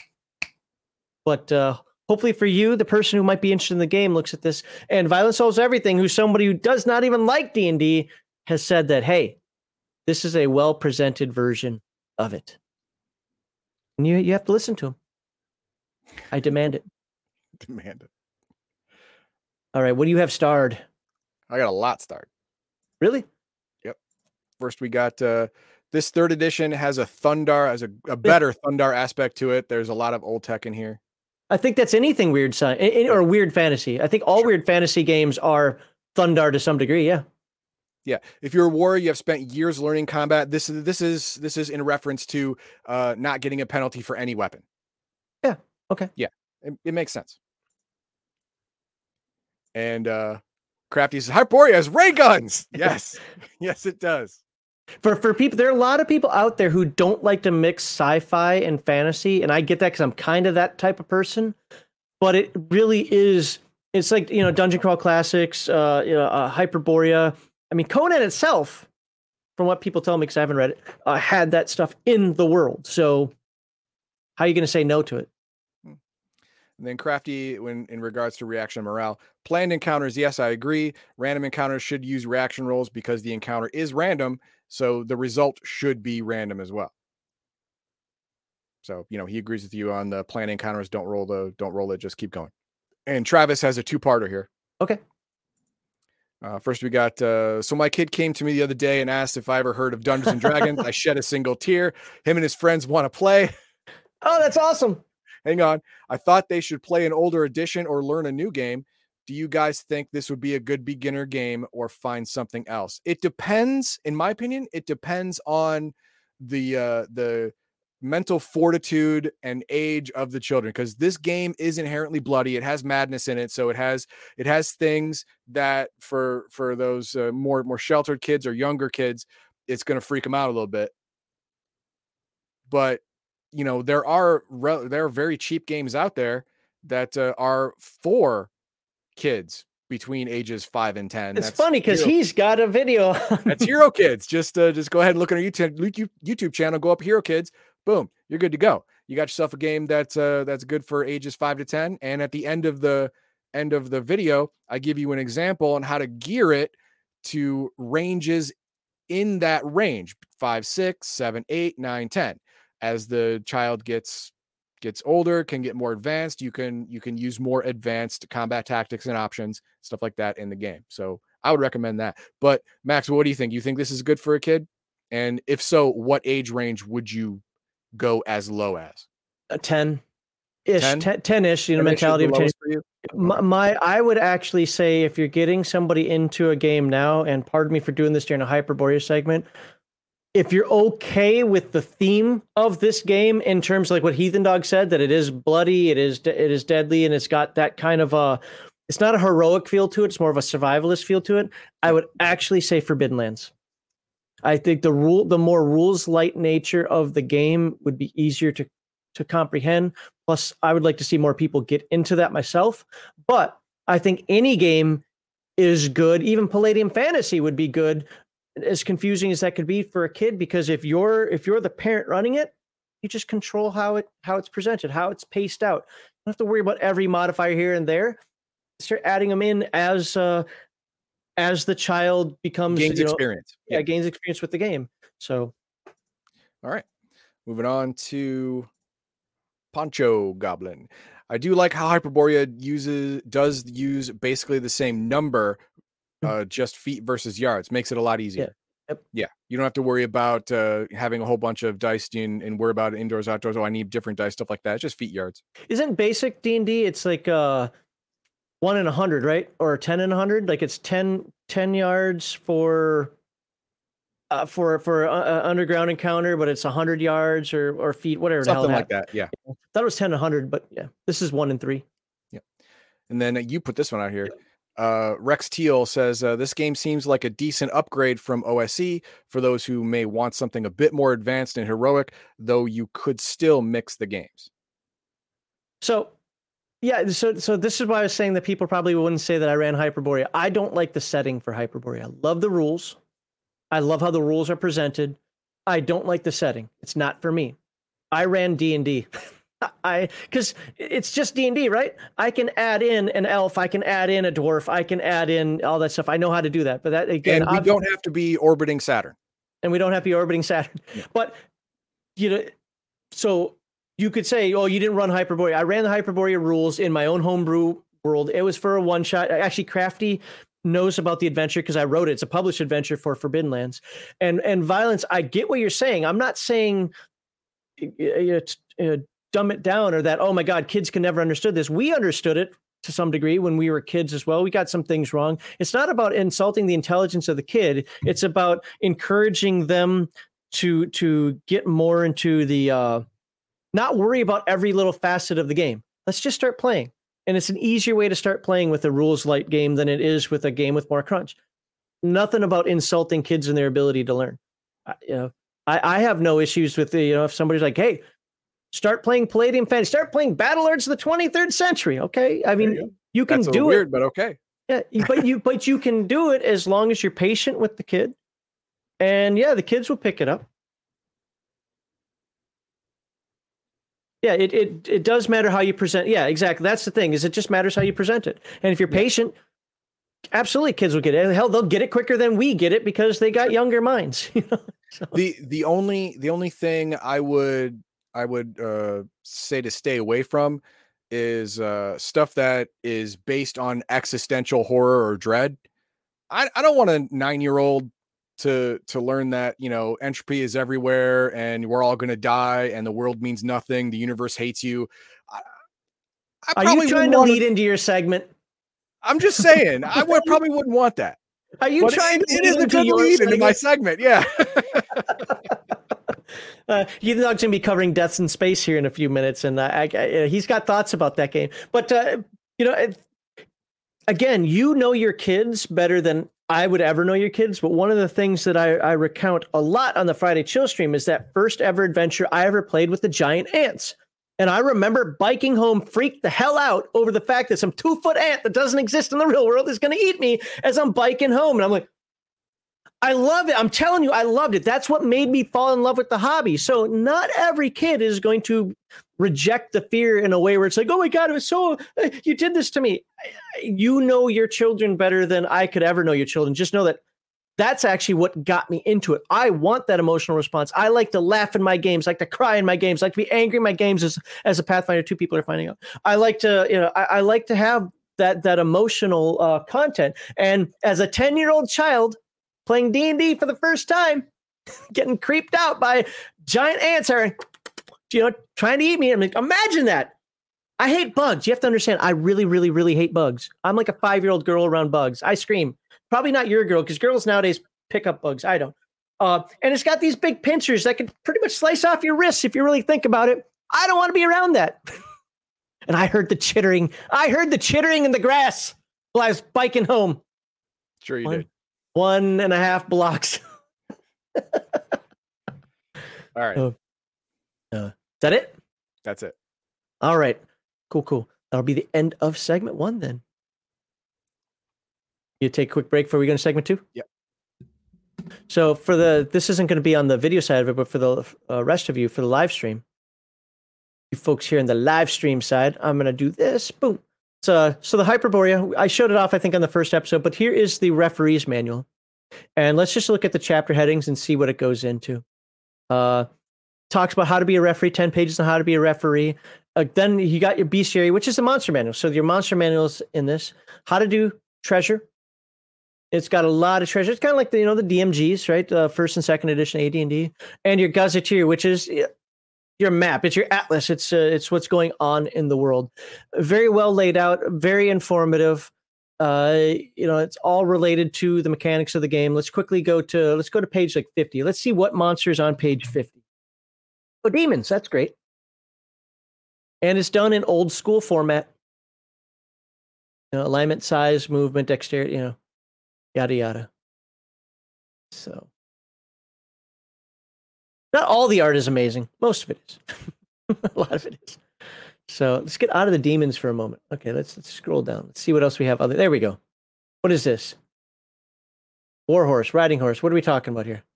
Draft horse. I don't care about horses. Hyenas. There we go. Let's kill a hyena. There you go. And giant hyena. That doesn't sound good at all. A hyena man. Oh, it's a gnoll. That makes sense. That makes perfect sense. They have gnolls in the game. That's cool. So.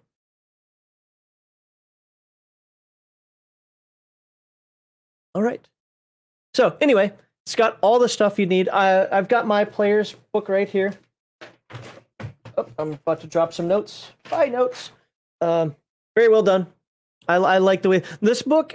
I don't know if it's the same printing cover or if it's just a new trend in. I don't think it is in tabletop games. But this definitely has a very modern cover to it. Not by the art style, but if you it kind of has that feltish feel, for lack of a better term. I don't know how to call it. Whatever it is that this type of covering that they put on it. But unlike my Coriolis, which I'm really starting to believe as I pick up more books over the last couple of days, that the Coriolis and Mutant Year Zero books, the reason that those books have problems is because of the gloss pages. Because this one is like that Forbidden Lands book that I was showing off on the members only chill stream, where it's like it's got normal well, this is a glossy page, but most of the pages are normal, and the book doesn't feel like it wants to crumble in my hands or that it's gonna pop out or anything. It's just so anyway, well done. Got my leather books up there, and so check it out. I hope you guys. I can't talk. This won't be on the video, but what are your thoughts of Hyperborea? Your closing parting shots of Hyperborea. It seems really easy to learn. All of the charts are easy to use. Everything is straightforward. I didn't watch the magic stuff, so I'm not sure how magic works, but everything else seems to run pretty smoothly. So yeah, I mean, even for a new game master, this would be easy to adjudicate and run. I didn't really cover magic, and that was intentional. We talked about it a little bit when we covered the character classes. Like I said, I forgot the cleric one, so I had to sneak that in. And we looked over some of the spells, but we didn't dive into any of the spells because I knew that was going to be too long anyway. I thought about doing another week on magic, but to be honest with you, the combat section there says magic is that third phase, cast your spell, and from there, just read your spell description. There isn't really anything else you need on top of that. So, but all right, let's get rid of the segment 1 thing there. Let's get ready for segment 2. Where is it? How long was that? That actually wasn't as long as I thought it was going to be. Longer, long segment, but I kind of thought we were going to hit the 2-hour mark, so I'm glad we didn't.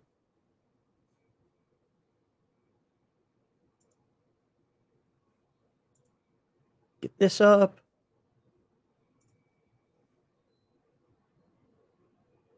All right, for segment 2, Heathen Dog is going to kill us all. I mean, he is going to talk about Death in Space. And this is a game, I don't know if I'm happy or disappointed that he's covering because, and I say that because starting next week, I'm going to be diving into a lot of Free League games. Well, this is a Free League game, but it's not the Year Zero engine. I will be covering Year Zero engine games. But he picked Death in Space to cover this week, a game I have not read through, so I'm really looking forward to what he has to say about this, and one I am incredibly interested in conceptually. It's written by, who makes it? Stockholm Consortium or whatever it's called? That's the actual developer of it, because Free League publishes it. But yeah, they also do Morkborg, which I'm not a fan of, and I think they also do they do Cyborg also? I think so. I don't know. Again, I'm not a fan of those two games, so I'm hoping it's not exactly like how those games are. But Heathen Dog's going to let us know. And before we get into that, here, let us tell you that we believe that role-playing games should take place in fantastic worlds or in outer space, and space is trying to kill you. Focus of the game should be on role-playing and keeping your breath. Core values of #RPGate and any good tabletop group are escapism, not representation, entertainment over activism, and natural, organic inclusion, not forced diversity or the vacuum of space. There's a theme for this segment, by the way. Yeah. The charity we support is the Wounded Warrior Project, a national nonpartisan organization whose mission is to honor and empower wounded warriors and to help them breathe with oxygen suits in space. Please refer to the description below for the link to where you can make your hopefully tax-deductible donation. Thursday and Saturday evenings on twitch.tv/Legion of Myth. Watch Heathen Dog and his team of dirty casuals try not to die in space for your mockery and enjoyment. And here on the YouTube channel, you can watch these game-related segments live every Sunday at 1 p.m. Central Time. Or check out the Friday Night Chill stream where our panel of guests opine, comment, and editorialize on the TTRPG hobby as a whole. I'll just throw it on the screen. I'm not going to read it. And subscribe. Boom. All right, Heathen Dog. All right. Tell me the good, because there's only good about this game, right? There's only good about this game. Okay. Death in Space is a game based in the far-flung future. Not as far as you might think, because the universe is collapsing and dying. And you, as one of the last civilizations left around, have to scrounge what's left to survive as long as you can. That's the basic theme of this game. Nothing new is here. Everything is repaired. Everything is retrofitted. Everything is modified. It's barely working. It's not pretty. If you're thinking Star Trek, think again. You're thinking Millennium Falcon is like, wow, when did that come off the assembly line? Yesterday? That's the kind of gear you're looking at in Death in Space. So what we're going to start with is the background. How did we get here? How did we get to, oh my God, the universe is dying? Well, let's find out. To do that, we are going to get to... I don't believe the universe can die. Well, yeah, of course, no one believes the universe can die until it does. There you go. And where is my page thing? Oh, there we go. Front cover. I don't want front cover. I want page 5. There we I go. don't think I've ever seen it say a word like that before. Collapsing universe. A vast blackness of space is collapsing in a slow grind towards eternal nothingness. Wow, that's a great first sentence. That's the tone, baby. Heralding the collapse is the void, a strange presence that infects and corrupts. So say the navigators, workers who travel further into the uncharted space than anyone else as they return with stories from faraway systems. Some navies claim to have seen strange creatures out of their behemoths drifting from the edge of cosmos, whatever, seeking shelter. I got to ask you a question already, because it's what I thought this game was only in the Earth solar system. So this actually goes outside. It is only not in the Earth solar system. Oh, don't worry, we're gonna get to that. Okay, oh, that's good news. Yeah, scientists, of course, reject such claims, calling them tales and nightmares. Dude, the universe is collapsing. Why are you rejecting stuff? Yet, even among them, there are some who assert that the universe has stopped expanding. Instead, they say it is now compressing at an accelerated rate towards the inevitable crushing crunch. This every one of these paragraphs ends in such a positive sentence. I'm in. Right? Let's do this. Crazy good. Yeah. Okay. Now, the whole idea of this game is that people are slow to come to the comprehension that what they thought of how the universe fundamentally works is now wrong. There's no proof. There's no scientific proof why it's wrong, but it still is. When this game was made in 2021, we now have a greater understanding of what the universe is going to do in the future. 30, 40 years ago, we thought the universe was expanding and contracting. That was the hypothesis that had the most clout, where there was a big bang, universe expansion, and then one day the universe will collapse and create another big bang. Stupid dark energy and dark matter had to get involved. Jerks. Yeah, now the competing hypothesis is that the universe is ever expanding, will never ever contract, and the universe will die through heat death. Everything will just eventually, in trillions and trillions of years, just dissolve away, and there will be left nothing. Even protons will decay into nothingness. Now, the science still supports that in this world, but for some reason, the universe is now contracting. Woo-hoo. And since scientists can't say why, a lot of them will just fight against the idea rather than accept the fact that this is happening. So that's what happened. The universe gave up. He's like, you know what? You guys screwed this up. We're going to start over again. Let's do this. Okay. Now there is a background about the gem war. There was a mineral found on a specific planet in the universe that we're going to be based in that system. That's where the characters start. That opened up the really high tech innovations and inventions. And of course, there was a war for it because it's only found on one planet, and the miners were getting rich, and everyone was trying to get them and keep them from other people and stuff like that. So war broke out, and it basically ruined both sides.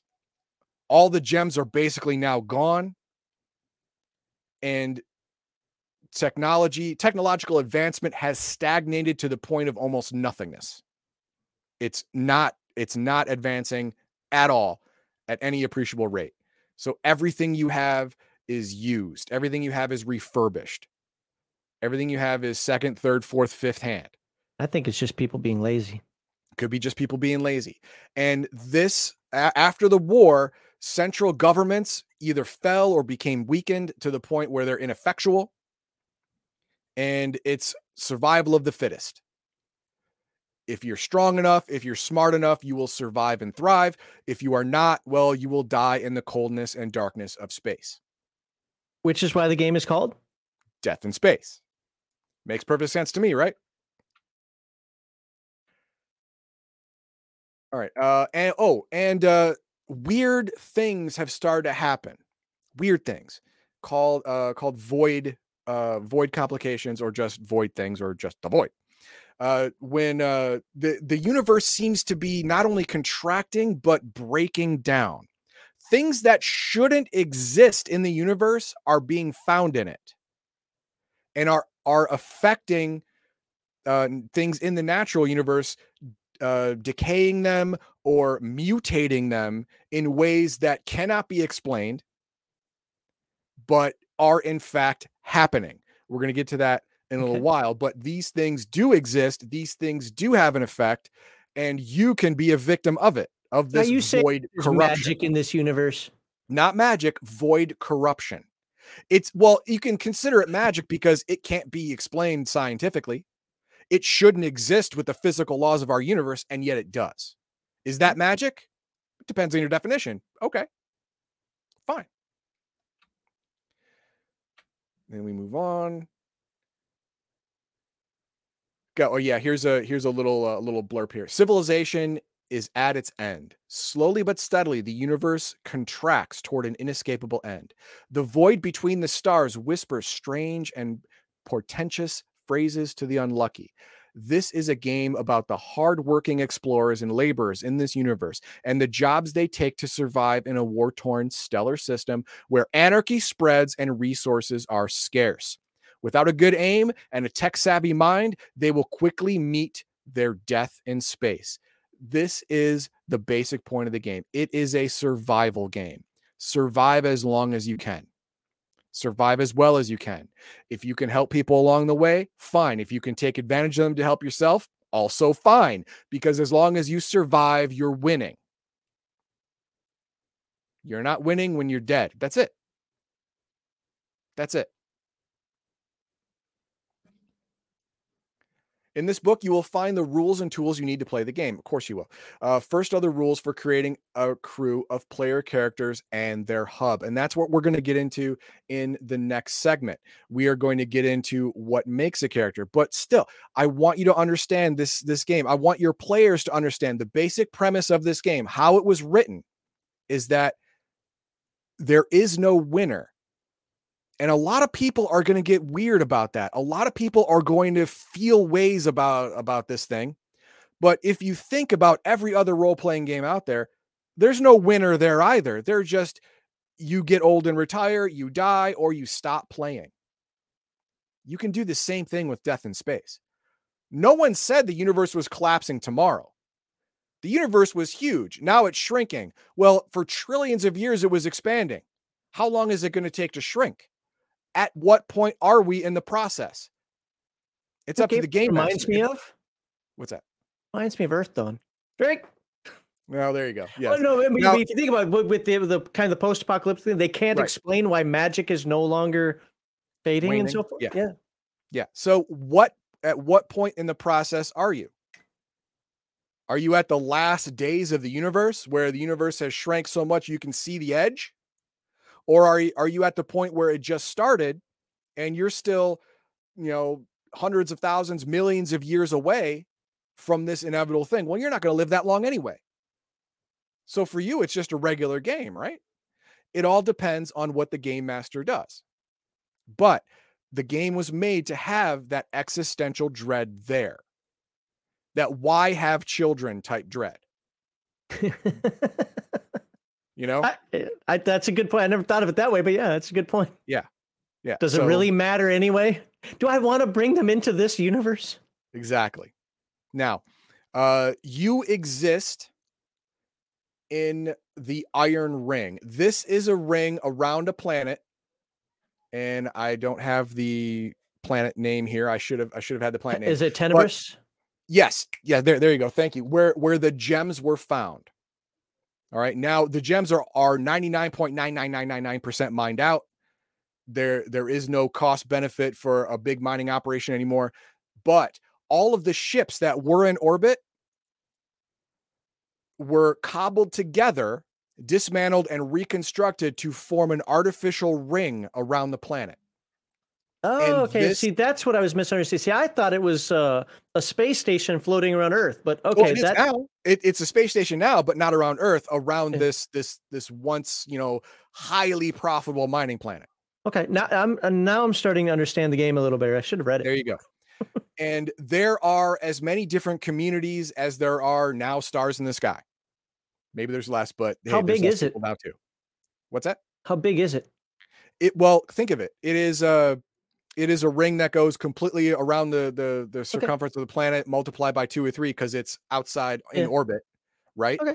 And even if it's only uh, ha 50 yards in diameter and 50 yards high, it's still gonna be a massive amount of area.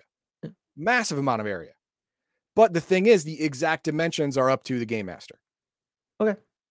All right. Some areas of the ring are in good working order. They've been maintained, repaired. Other areas of the ring are abandoned and barely habitable or not habitable at all. Mhm. You, as the player character, are tugged into this system with your barely functional spaceship or barely functional space station, and you immediately start off with debt. You are in debt for docking fees and tow fees to get here to the Iron Ring. Now, again, this starts you off in a negative position. The universe is dying and I owe $100. Damn it. You know, the game starts you off with the players at their lowest point. You have no So friends, you have no obviously, money.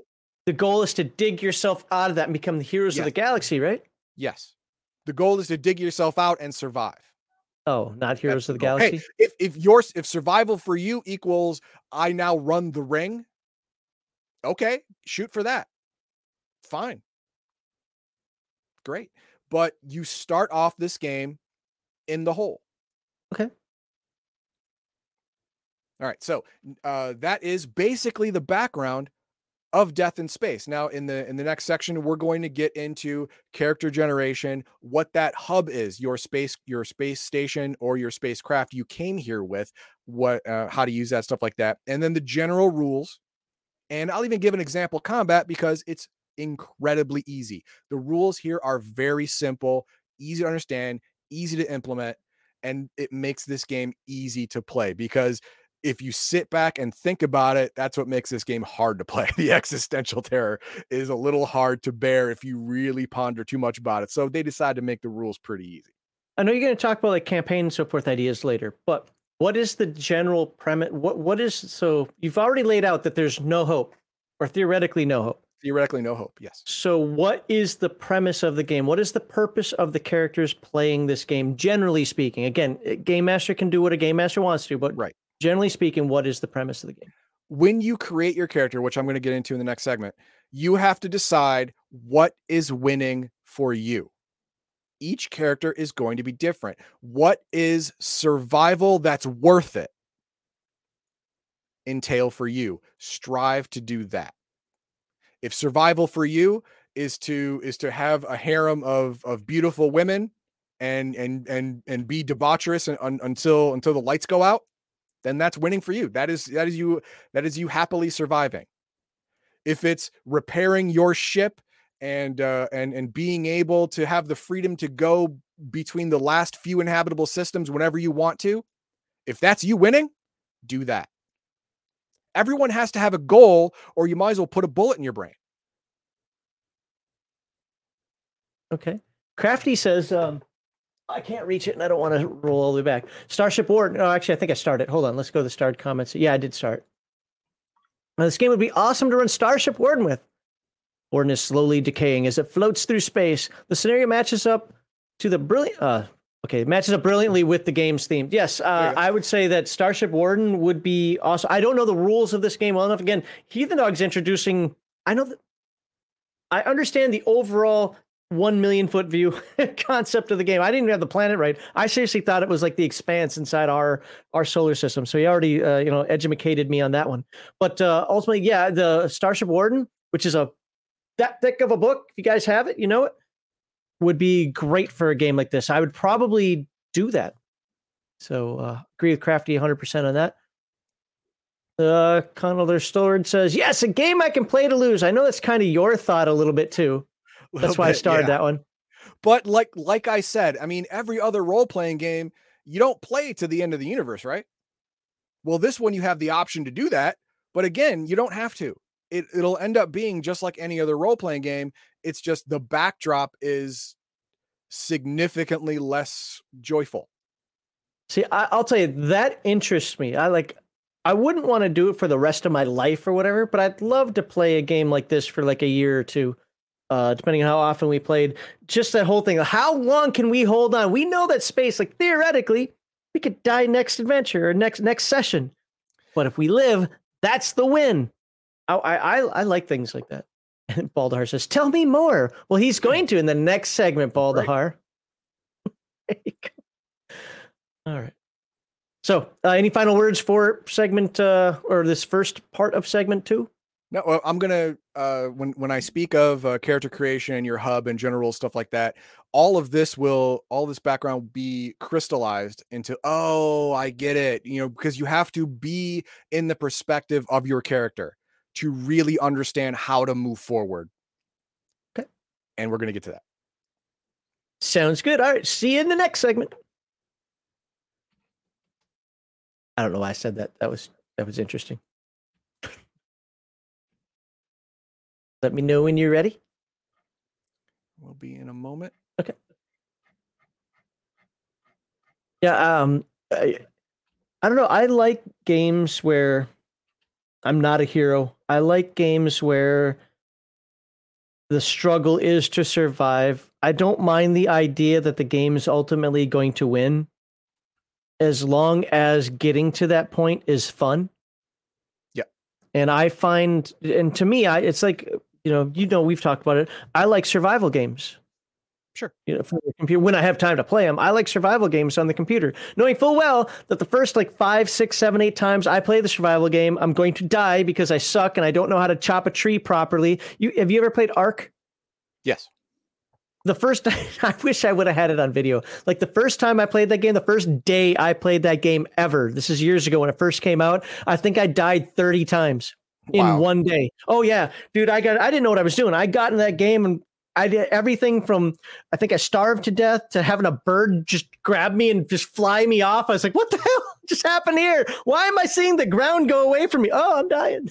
I like nice. I like that kind of stuff. Then I finally figured out how to build a house and whatever else. But yeah, I find that stuff to be interesting. All right, or the next part of segment 2, Heathen Dog is going to talk about the game system, character creation, and some aspects of the game to prepare you to play it, to want to survive in space. That's what I'll say. There you go. Survive in space. Or at least be born in space. You were born in space, now you're going to die in space. As always, we believe that role-playing games should take place in fantastic worlds, or apparently outside of them. The focus of the game should be on role-playing and having a good time trying to survive. Core values of #RPGate and any good tabletop group are escapism, not representation, entertainment over activism, and natural, organic inclusion, not forced diversity. You can click on the little smiley face guy, donate to our charity, the Wounded Warrior Project. Appreciate that. And there's the schedule that we have on YouTube and on Twitch. And hey, did you see? I didn't say it before. Did you see I added the Rumble link in there? I saw that. Did I spell it right? Yeah, for some reason I thought it said something different. Wow. Yeah, per suggestion. So thank you for the suggestion. You can now watch us on Rumble too. I'm going to see how often I can get him off topic and subscribe for me taking Heathen Dog off topic. Okay, here we are. Now, the heavy background nature of this game is completely flipped on its head when we're talking about character generation. It's incredibly simple. We're going to get to it right now. First, you roll your abilities. There are only 4: body, dexterity, savvy, and tech. Then you roll your origin. These 2 things are the only things that matter game mechanic wise about your character. If you only do 1 and 2, mechanically you can play the game. But 3, 4, 5, and 6 is flavor, is how your character would act or react to situations because of your personality, past experiences, disposition, whatever. Let's go over your abilities first. Body is your strength, physical resistance, and melee attacks. This is how you attack hand to hand. This is how much damage you do with melee attacks, with weapons or with punches. This is your constitution with in regards to resilience, and your obviously your general strength. Then we get dexterity, reflexes, poise, and speed. This would probably increase your movement rate. This does increase your resistance to being hit, your dodging ability. Then we have your savvy. This is your perception plus charisma type thing, and your willpower, your resistance to your psychological attacks, and of course piloting spacecraft or intuition. What would you think intuition would be? Well, don't worry, we're going to do that. Tech, understanding and operating technology, ranged attacks. This is important. Someone has to have a significant tech attribute, because all the technology around you is falling apart. It's all old. You can buy someone to repair your tech in the ring, which is the ring space station around the planet where you start. But it's expensive, and you're already starting in the hole. You already owe the hub money. You don't have money. You got to do jobs to get money. Why spend more money? Have a guy do it. Have a party member do it himself. That's important. To generate these values, it's amazingly, I have never seen attribute generation like this. You roll a D4. Max, roll a D4. Oh, a D4. Hey, one I haven't stepped on. I got a 2. All right. Roll another D4.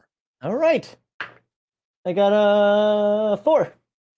Your body, which is the first stat, is a 2 minus 4, -2. Yeah. Oh, wait a minute. Yes. That doesn't sound good. Yeah. It's weird, right? All right. The ability value rolled is the first roll minus the second. Alternatively, you can roll 2 at the same time, but make them be different colors, where one color is positive, one color is negative, and there's your stat. That's how you do it. You do that for all 4, and you're good. And then you roll your origin. Your origin is how you were born, how you were raised, where you came from, all that stuff. And it's going to be a 1 through 6. So go ahead and roll a 6-sided die for us. I don't want to after that roll. Death in Space really hates me, and I haven't even started yet. Where are my 6-siders? My God, I got like 30 of them. I can't find them. All right. 5. 5. Okay. Velocity cursed. Wait, what? Ill-fated ones that have started to lose their connection to reality. They shift and flicker in and out of space-time with glitching faces. Wait, what? The effect, because of your origin, is this: future memory. You have already been here. Once per session, ask the referee for directions. What's going to happen? Where do I go to get where I want to go? Because deja vu for you is real. You have done it before. You've seen it before. Pocket World. You start with a portable, non-physical server. This is a completely immersive VR server, housing a virtual reality where you store memories to connect the past and the future of your life. Up to 10 users can connect simultaneously. So this is your own virtual server. Basically. And I can bring 9 other people to my madhouse. It's great. Yes, you can. This is the kind of stuff we're looking at. Let's look at another one. Chrome, ancient AI placed in a body vessel of organic material. You are an artificial intelligence program downloaded into a meat suit. And there are only 5 of these that you can roll, or 6 of these.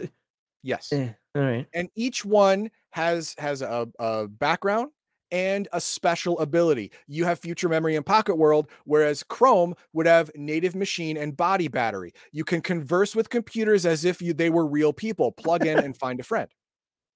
Hey, TSR, how you doing today? And body battery. You can use your body to power one small electrical device, such as a handheld item. Now, choose roll origin and pick one of the 2 benefits. You get one of these benefits. Now, you can buy the other benefit later, with advancement, with basically experience points, but you start with 1. Now, body battery is neat because if you have a laser pistol, you can just plug it into your body and use it. I was going to say if you have a Mutsugen. Or or you have a handheld computer, you can power it off that, stuff like that. Nothing large. You can't power a spacecraft or a space station. Oh. It is a handheld item.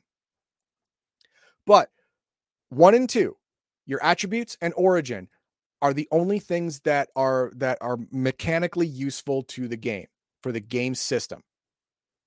Everything else is so at this flavor. point, theoretically, we've made the character. Yes, at this point, you can now play the game. Okay. You can play the game and make everything else up. That's why with this game, you don't have to roll anything else. You can just choose what you want to play because it literally doesn't matter to anyone but you. This is your personality. This is your background. This is how you will react to situations, how you view the world. You can choose or roll. Either one is fine. 10. You got to pick number 10. Yeah, it's mechanically indifferent. Legionnaire. That's right. You could be a Legionnaire. That's funny. To determine your background, trait, drives, and looks, roll or subscribe to be a Legionnaire. That's right. These help determine who you are and add color to your player character. And then you give your character a name. You can be an orbital vagabond, an intergalactic traveler, an asteroid driller, an isotope coder. It explains it all there. And it doesn't give any benefit for that. Like no game benefit at all. No in-game benefit for these, just flavor. Okay. And then for your trait, are you polite, cynical, eccentric, relentless, dishonest, creepy, lazy, inventive, hard-boiled, savage? Up to you, or roll random. Or are you a Murtaugh?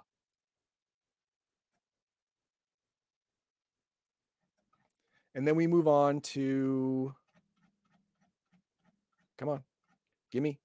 There we go. Past allegiance. Again, this is all flavor. Before you got to the ring, who were you beholden to, or what did you do with your life? You held on to some value, faith, science, or something else higher than war and strife. You are now, you either were religious or you believed in science. Do you still, or are you disillusioned?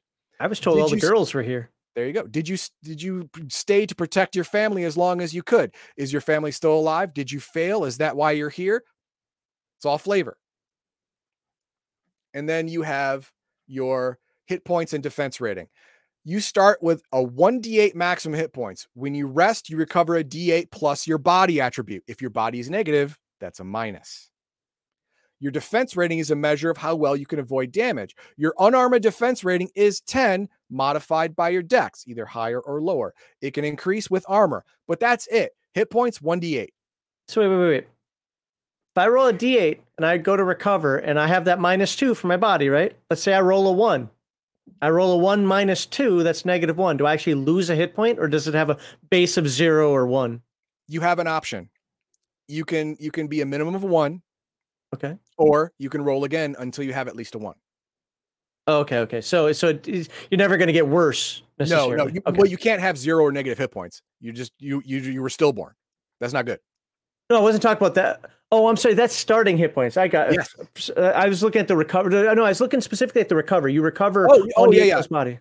Okay, yeah. Okay. Well, when you rest, you recover a d8 plus body. So yes, if you roll a 0 or less, you just didn't recover anything that day. Okay, that's fair. Or you know what? Depending on the game master, he's like, oh no, you got an infection. You lost more hit points.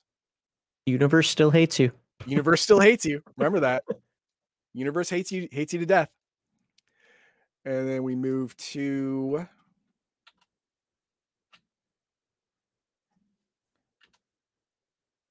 the art style for this game is very minimalist as well, as you can see. Look at this. But it's I can't talk, evocative of the world. Yes. Or the setting. Yes. It invokes the bleakness of the setting by taking all the color out of the artwork, but still making it very gritty. So heavy shadows. Yes. All right, and your gear and starting bonus. Okay, this is the items and possible weird power that you may have. I'm feeling a lot of paranoia stuff here when I read this. We'll do it right now. Savings. Hollows are the most common form of currency. You start with 3d10 spare hollows. When you come to the hub, when you come to the ring, you have your hub, which is either a space station or a spaceship, and this money in your pocket, your items, one small personal trinket, and that's it. That's all you got. You are starting from scratch. Item slots. You have 12 plus body item slots. Item slots are basically just an explanation of how much crap you can carry at one time. If you're bigger, you can fit more pockets on your body. That's the idea. Does it make perfect sense? No, it's a game. Shut up. There you go. Starting gear. For starting gear, roll or choose one of the starting kits and personal trinket. Okay, starting kit. Roll a d6. Do it. All right, rolling it now. I got a 2. You got a 2. You have the kit of a ring thug. Now, are you a ring thug? Maybe not, but you have the kit for it. I beat him up and took his kit. There you go. You come with a distillery kit, lockpicks, holographic playing cards, 1d4 doses of an unknown substance mixed in a bag. I told you I came here for the chicks. Oh yeah, and there are drugs here because it's existential dread time. So yes, there are drugs. They are bad and they are addictive, and you can screw yourself over with them. Awesome. Now, this starting kit may or may not fit the look of your character, but the thing is, this is end times, people. You get what you get. You keep what you can keep. So yes, you may have a tech of +3, but you may not get an engineer kit. You may get a prospector kit. Does that help you in engineering? No. Does it help you with tech stuff? No. Well, it has engine grease. Yeah, fair. Fair enough. But you get what you get because the universe doesn't care about you. And your personal trinket. This is something that personally I would choose, but you can roll. Go ahead and I'm going to roll a d20. Aww. And it is 17. 17 is ancient synthesizer shaped like a gun. What? Yeah, ancient synthesizer. I don't know what that is even. I forget. When I heard synthesizer, I thought keyboard, but it's shaped like a gun. Yeah, okay. 2 glowing wedding rings. Ancient necklace inscribed with the letters USB. What is that? Is that an old USB drive? Maybe. Is it just garbage? Maybe. It depends on the game master. This is all just flavor and fluff until the game master doesn't want it to be. Now, the ancient synthesizer, is it a keytar shaped like a gun? I don't know. Is it? I don't know. A laser shoot and sing at the same time. There you go. A laser disc with your favorite music. Again, flavor. Is it worth money to the right person? Sure. Is it worth more to you as a memorabilia? Maybe. Now, the last most important thing is your hub. Your hub, they call it a hub because it is the central point of your character's life. You spent all of the money that's not in your pocket on this thing. It is either a small space station or a small space ship. It is barely functional at the beginning of the game. Is this pooled together by the group? No. Oh, so each person has a hub of his own? The hub is your home, your sanctuary in a tough universe. The crew starts with a station or a spacecraft. The crew, not every character, the crew. Spacecraft as a hub. For a campaign centered on exploration where you use your rundown spacecraft to travel between locations in the stellar system and beyond. There are 2 types of travel, in system and out of system. In system takes fuel, not a whole lot, but still some, takes time. Out of system travel is some version of FTL travel, a lot of money, a lot of time, but that is where you're going to another civilization and stuff like that. If that's your goal, that's what you want to do, fine, do that. Or you can have a space station for a campaign focused on social interaction and intrigue in this Iron Ring system. For example, in the Iron Ring or a moon colony, the station can be a small base, a repurposed spacecraft, which is part of a section of the Iron Ring or something similar. You can connect to the Iron Ring, become part of it. That's your section of the Iron Ring, or you can You can fix it up and have it be its own standalone small waypoint space station. And maybe you can be a center of trade, be it legal or illegal. It all depends on how you want to advance your campaign. What winning is for you. You choose which it is, spacecraft or space station. And when you start, your starting hub contains a power source and a set of core functions. As the game progresses, you can mount additional modules on it and add new possibilities and further define the purpose of the hub and the crew. Core functions. All hubs are equipped with a set of core functions. They do not cost any output power. Power is a thing. Remember, this is a gritty survival game. Power is not free. You have to allocate it. Command center. This is your bridge. Crew quarters, where you live. Life support. Everyone gets life support. Don't worry about it. Life support is free. Wait, right? I don't know. It's death in space. Are you sure? Well, you have to fix a hole if you have a hole, but once you fix the hole, air will come back. It's fine. Okay. It's life support is all encompassing for oxygen, heating, water, garbage disposal, and artificial gravity. Notice it doesn't say food. Mess hall, the only place large enough for the whole crew to sit together and discuss current operations while wolfing down some processed grub. Additional modules. Now, additional modules aren't important right now, but you can add functionality to your spaceship or your space station by finding, repairing, buying, or just flat out cobbling together different modules to install into your hub. Now, I don't want to go over all of this is an example hub. As you can see, it doesn't look pretty, but it gets the job done. That's what it's for. That's what you can expect in this universe. Again, you're not looking at pretty Star Trek stuff here. All right. You're looking at, the Millennium Falcon is the cleanest ship I've ever seen type scenario. What is that thing on the side? Looks like it wants to eat you. There you go. Yeah. Your spacecraft had a different purpose before you got hold of it. Roll to choose a background. Now, this is the background of your spacecraft. Again, this is mainly for flavor. It's a D20. I like number 4. You like 4? Okay. I got a 6. No, 5. Can't 5. Read. Okay.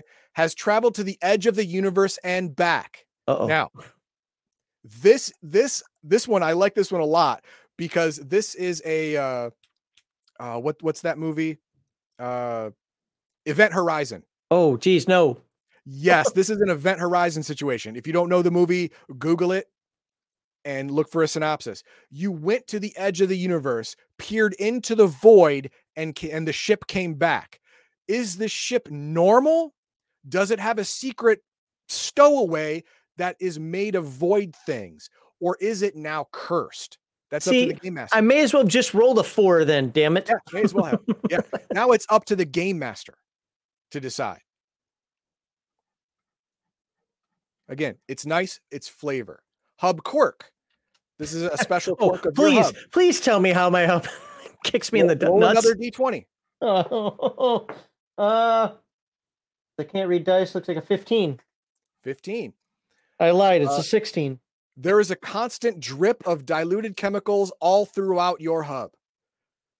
This is a quirk. You constantly dripping a strange chemical everywhere. It's freaking everywhere. You clean it, you patch it, another hole comes up.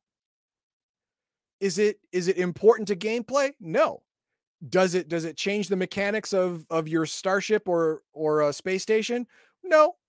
It's for flavor. That's what it's meant for flavor. That's it. And that goes over our character generation. Now we're going to get into some general rules. Can you, before you do that, can you show the link to the character generator? Oh, you want just that? Show the folks what the character generator looks like. All right, stand by. I got to get into Discord. Okay. Yeah. Oh, yeah. If you can send me the link in private chat, I'll put it in the description. This game has an official character generator, and it's a one-click. It's a one-stop shop click. That's all it is. Yep. And where are you? Sorry, I had to turn off my Discord. It was blinging way too early, way too often at the beginning of the stream. I understand. And here it is. Copy. Paste. Boom. I can put it in StreamYard as well, Yes, and please. you can put it in Rumble. There's the link, and I'm going to show it right now. Can you post that in a private chat so I can copy it? Sure can.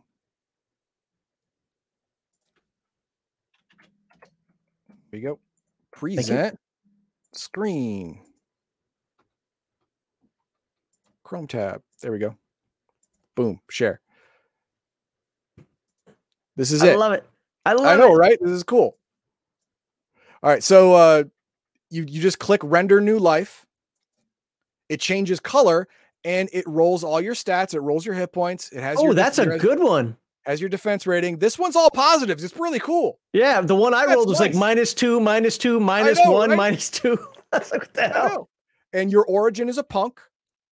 Your origin benefit is green thumb. You know everything about plants and what to use them for. You start with a pocket greenhouse and some random seeds. This will help you get food.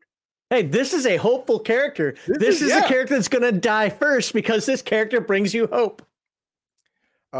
Your past allegiance, you were on the losing side of some conflict. That's what brought you here. You are a perfectionist.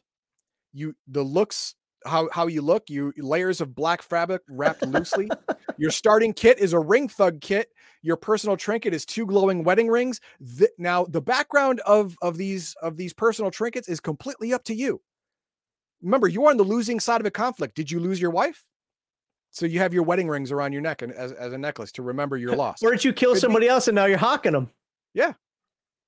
And you want to do another one? Bam. This one's got a -1 savvy, but a +1 dex. Your velocity cursed, and you took future memory. So once per session, you can ask the referee what's going to happen, and he's got to tell you. Or where to get to. Like, I'm going here. How do I get there? It's a maze. No, I already know. I've been there before. Oh, okay. There you go. So yes, this is really cool. It is free. We put it in chat. That's awesome. And you can use it to quick make a character. Like I said, the characters are so easy. This doesn't take away from anything. If you don't care about your origin, if you don't care about your background, your traits, your personal trinket, your kits, and you don't want to pick them, you just want to get a character and go, this is it. You can print that out too. Yes, at the bottom of the page.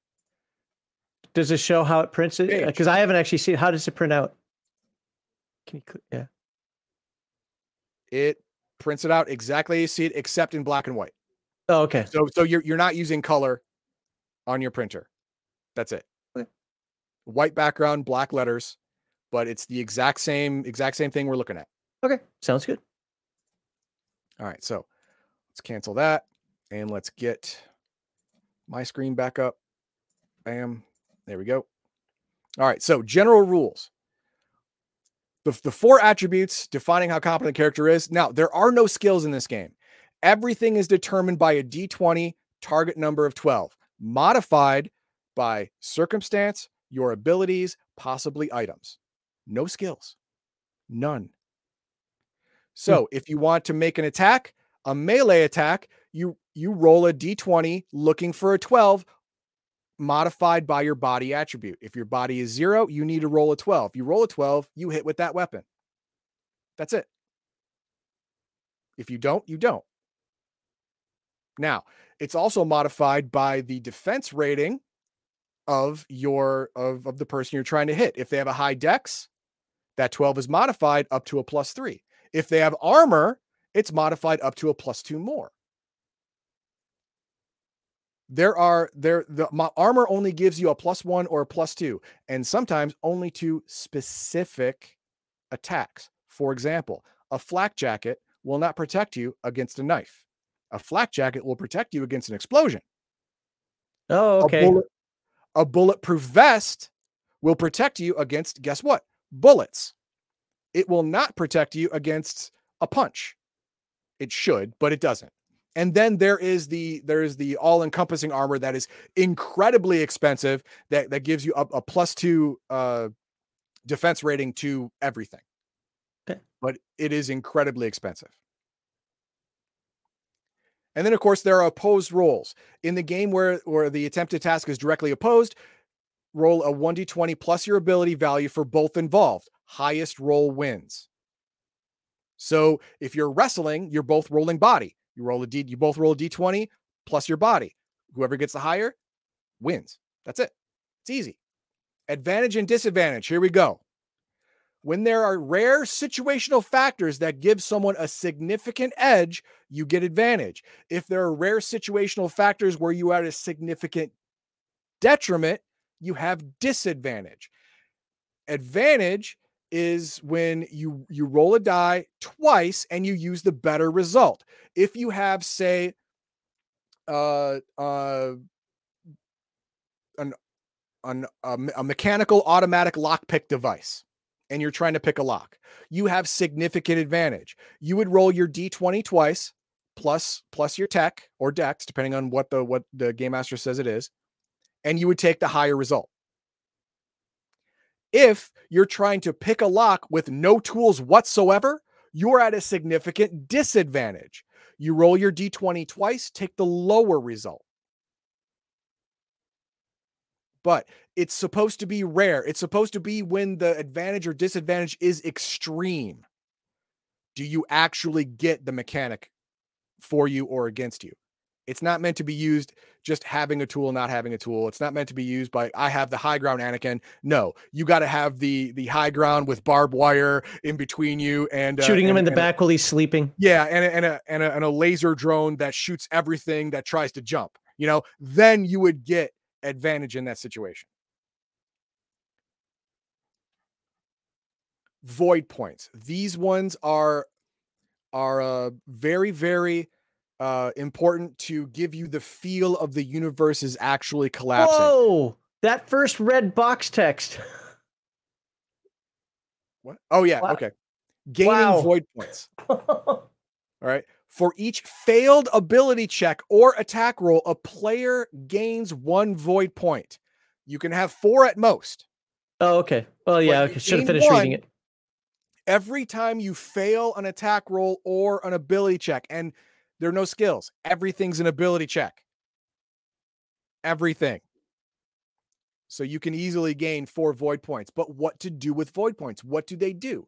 1 void point can be used to gain advantage on an ability check or an attack roll. Activate a cosmic mutation. Now, the void points are a symptom of the dying universe. Energy from or something from outside the universe is leaking in and causing these anomalies. Now, if you have a cosmic mutation, which you may not have, you can use a void point to activate a cosmic mutation. This is a special void ability that I'm going to get into later that you have that you can activate to create a special pseudo magical effect. But the problem is using void points can give you void corruption. If a void point is spent to gain advantage and the roll still fails, you roll a d6. If the result is equal to or lower than the amount of current void points you have, you get void corruption. No void point is gained for the failed roll. Okay. This is the void corruption. Jeez. So having void points is easy to get. The problem is if you use a void point and you still fail in your endeavor, having 3 void points sucks because there's a 50% chance you're going to get corrupted. All right, what did I get? Oh, where's my d20? Roll your d20. What's my corruption? I got a 4. A 4. You hear inhuman, nonsensical whispers through any static noise. That's forever. Forever. Your mind has been corrupted. You are a little bit insane. And you can hear on the other side of the veil. Oh, hold on. I make a tinfoil hat. I'm fine. That's an example. Your skin starts excreting a slimy substance that sticks to anything.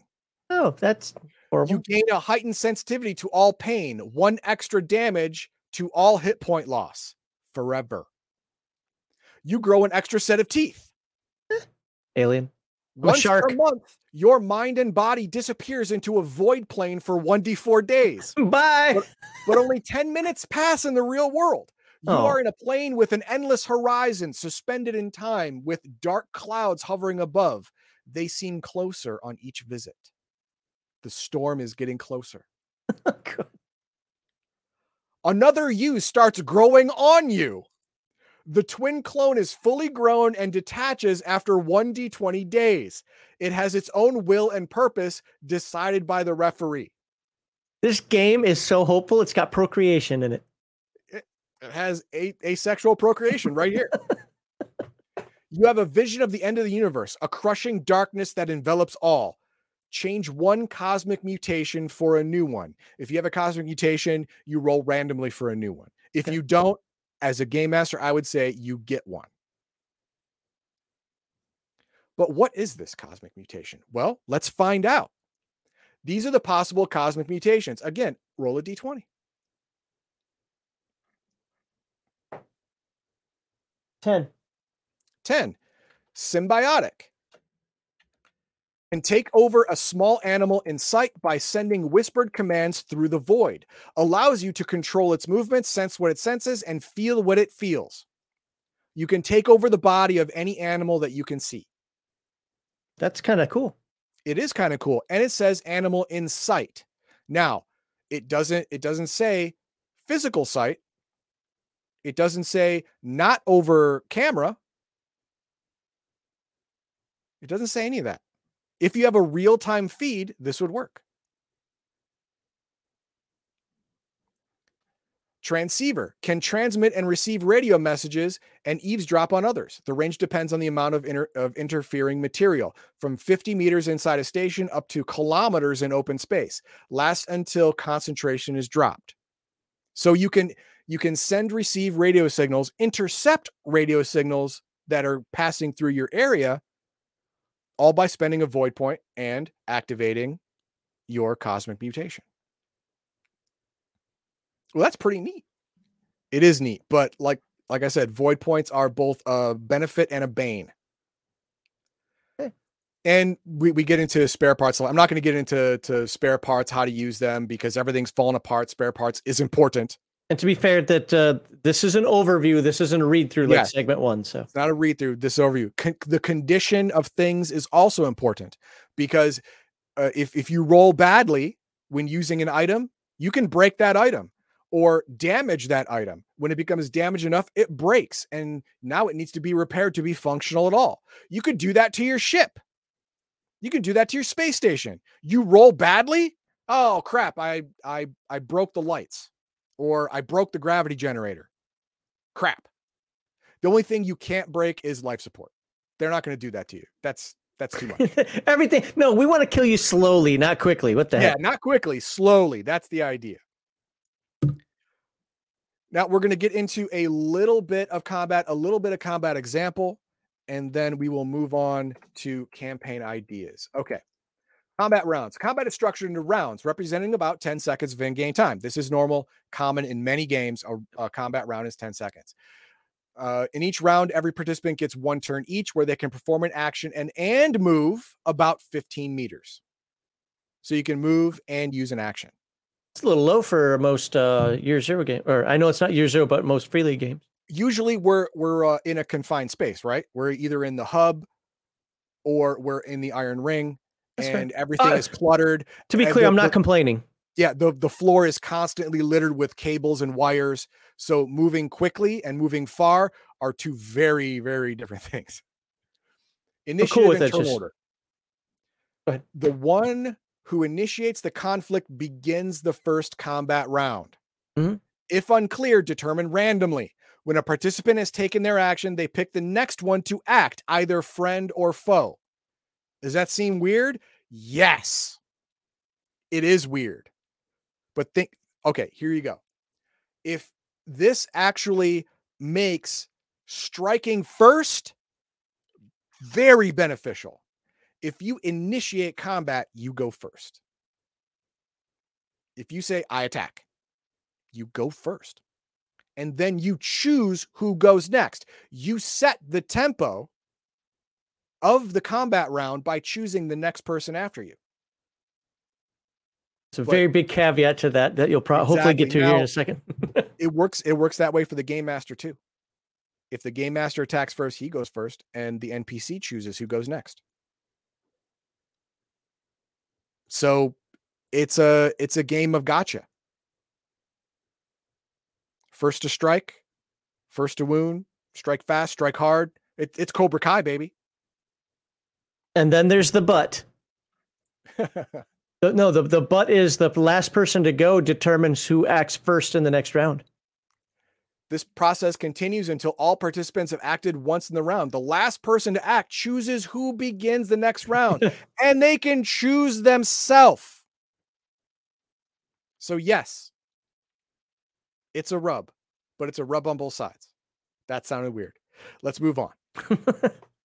Attack rolls. Attack roll is resolved by rolling a 1d20, adding the player character's body to the roll on a melee attack or tech on a ranged attack. If it is equal or greater than the opponent's defense rating, the attack hits. Defense rating is base of 12. Added or subtracted by your dex attribute, +3 to -3. And if you're wearing any armor that's applicable to the attack you're getting hit with, it adds to your defense rating as well. So maximum possible defense rating in this game is 17. Maximum possible. That's all you can get to.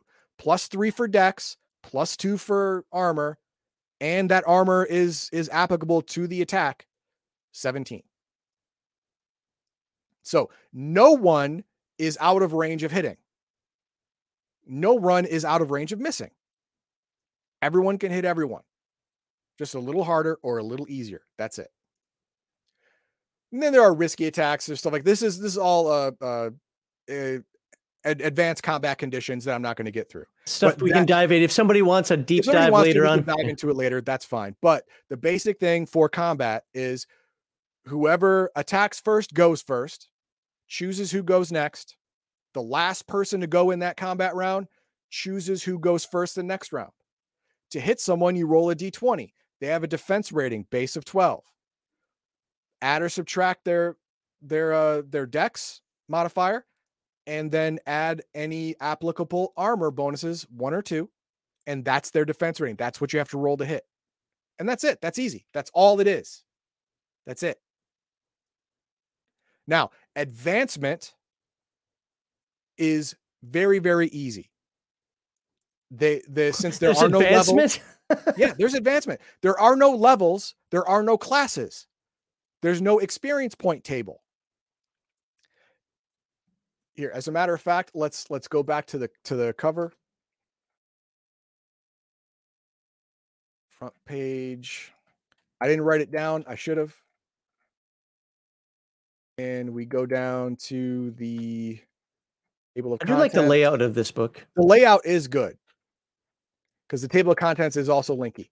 So we go to the end and we get, where's advancement? Improvement. There we go. Here we go. Advancement. At the end of every game session, discuss and answer the following questions in the group. Each positive answer grants 1 experience point to the player character. Did you repair something? I love that. Check. I love that as the first one too. Yes. Did you deliver on a dangerous contract? You get hired to do things to get money. Now you got the money, but did you complete it? Yes. Oh, experience point. Did you use at least 1 void point? You get experience points for that. Not, I used 18. Well, you still get 1. Shut up. Did you discover a new and potentially dangerous place? It just says you can just be new. It doesn't have to be, it could be new. Did you gain a new enemy? Did you find someone new you can trust? Did you contribute with something especially memorable? All of these yeses give you an experience point. And this is how you improve your character. Increase your ability, raising it to at most +1. So you start with a -3, right? In something. 5 experience points will make it a -2. If you have a 0 in something, 5 experience points will get you a +1. But if your attribute is already a +1 or higher, it costs 3 times the value it's going to be in experience points to raise. They don't want you having a whole lot of pluses. This game does not want they want you to make you wait to get there. Exactly. Yeah. So if you're going from 1 to 2, 2 times 3 is 6. It'll take 6 experience points to go from +1 to +2 on an attribute. You want to increase your maximum hit points by a D4, cost you 5 experience points. You want to gain a cosmic mutation. One ability must be lowered by 1. What? And then you roll random and you pay 15 experience points. Remember, you don't start off with a cosmic mutation. You can get one through void corruption or you buy one with experience. Gain 1 additional origin benefit. Remember, each origin benefit had 2 things. You want to gain the other one? It'll be 15. Now, the thing about this, it's not specific. It says gain 1 additional origin benefit. It doesn't say gain the other origin that you have. Gain the other benefit from the origin you have, does it? It doesn't say that. It says an origin benefit. By the reading of the rules, that would be a benefit from any origin, even one that's not yours. But that's up to you in the Game Master. So that's the basic system of this game. Very easy. Very easy to remember, very easy to navigate, very easy to advance. And the play is supposed to be role play heavy. That's what this game is. It's role play heavy, rules light. So if you're into that kind of game, this is for you. Easy to pick up, easy to learn. You can be on the ground running in 15 minutes or less.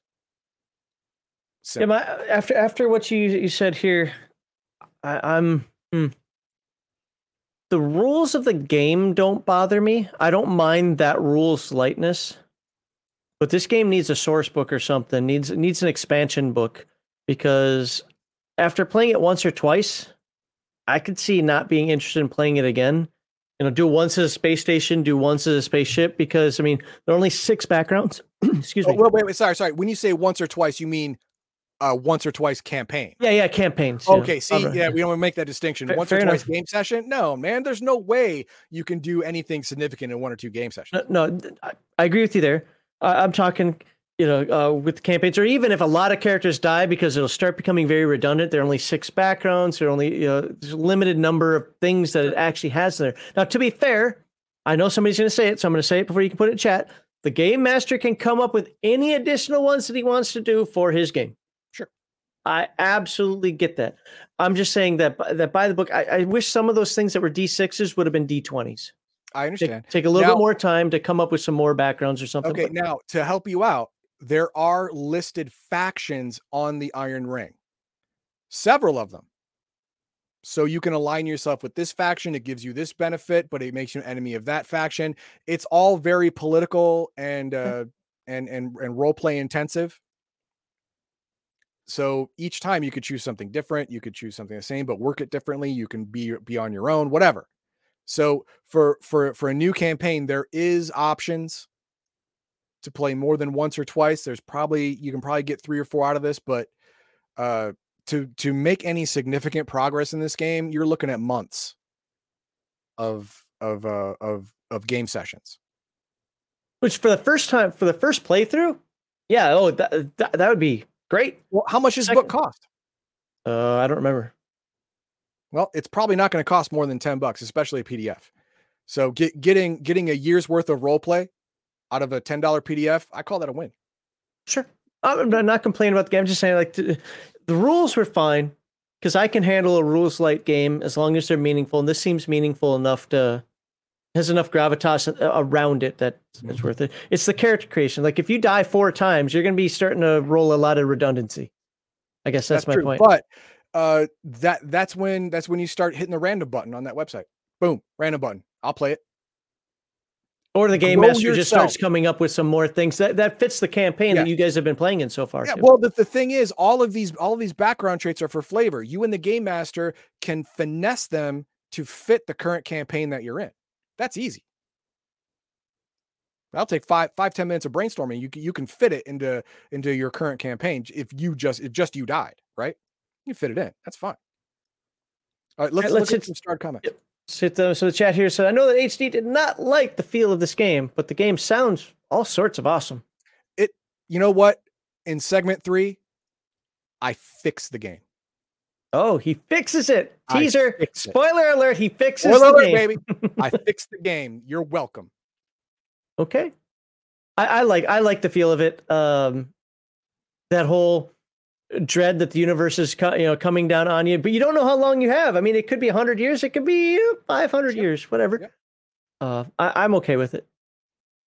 So I looked up Event Horizon. It looks like Hellraiser in space. No, Event Horizon is actually the movie had a lot of production problems. It could have been better than what it was, but unfortunately there were issues behind the scenes. But even with its abrupt ending, it's still a dang good movie. Yes.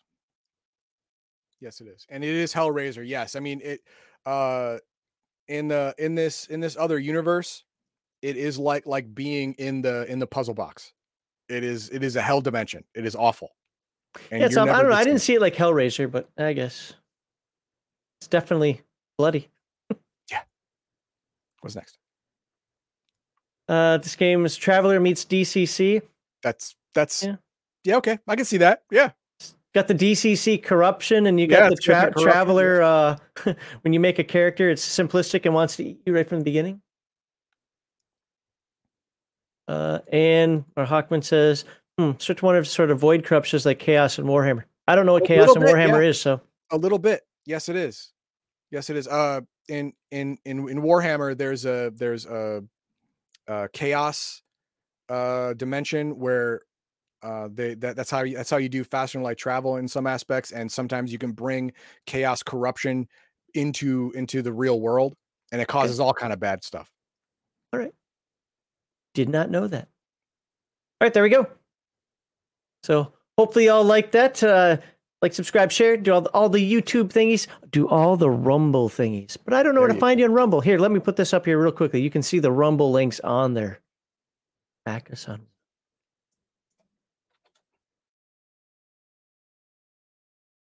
And now we'll get into campaign ideas. Hang on, give me a sec. Yep, no problem. Event Horizon is better if you don't know what is going into. Yeah. I like Event Horizon. I watched it for the first time in about a decade, a month or two ago, and I liked it. I always thought that the ending was too abrupt, but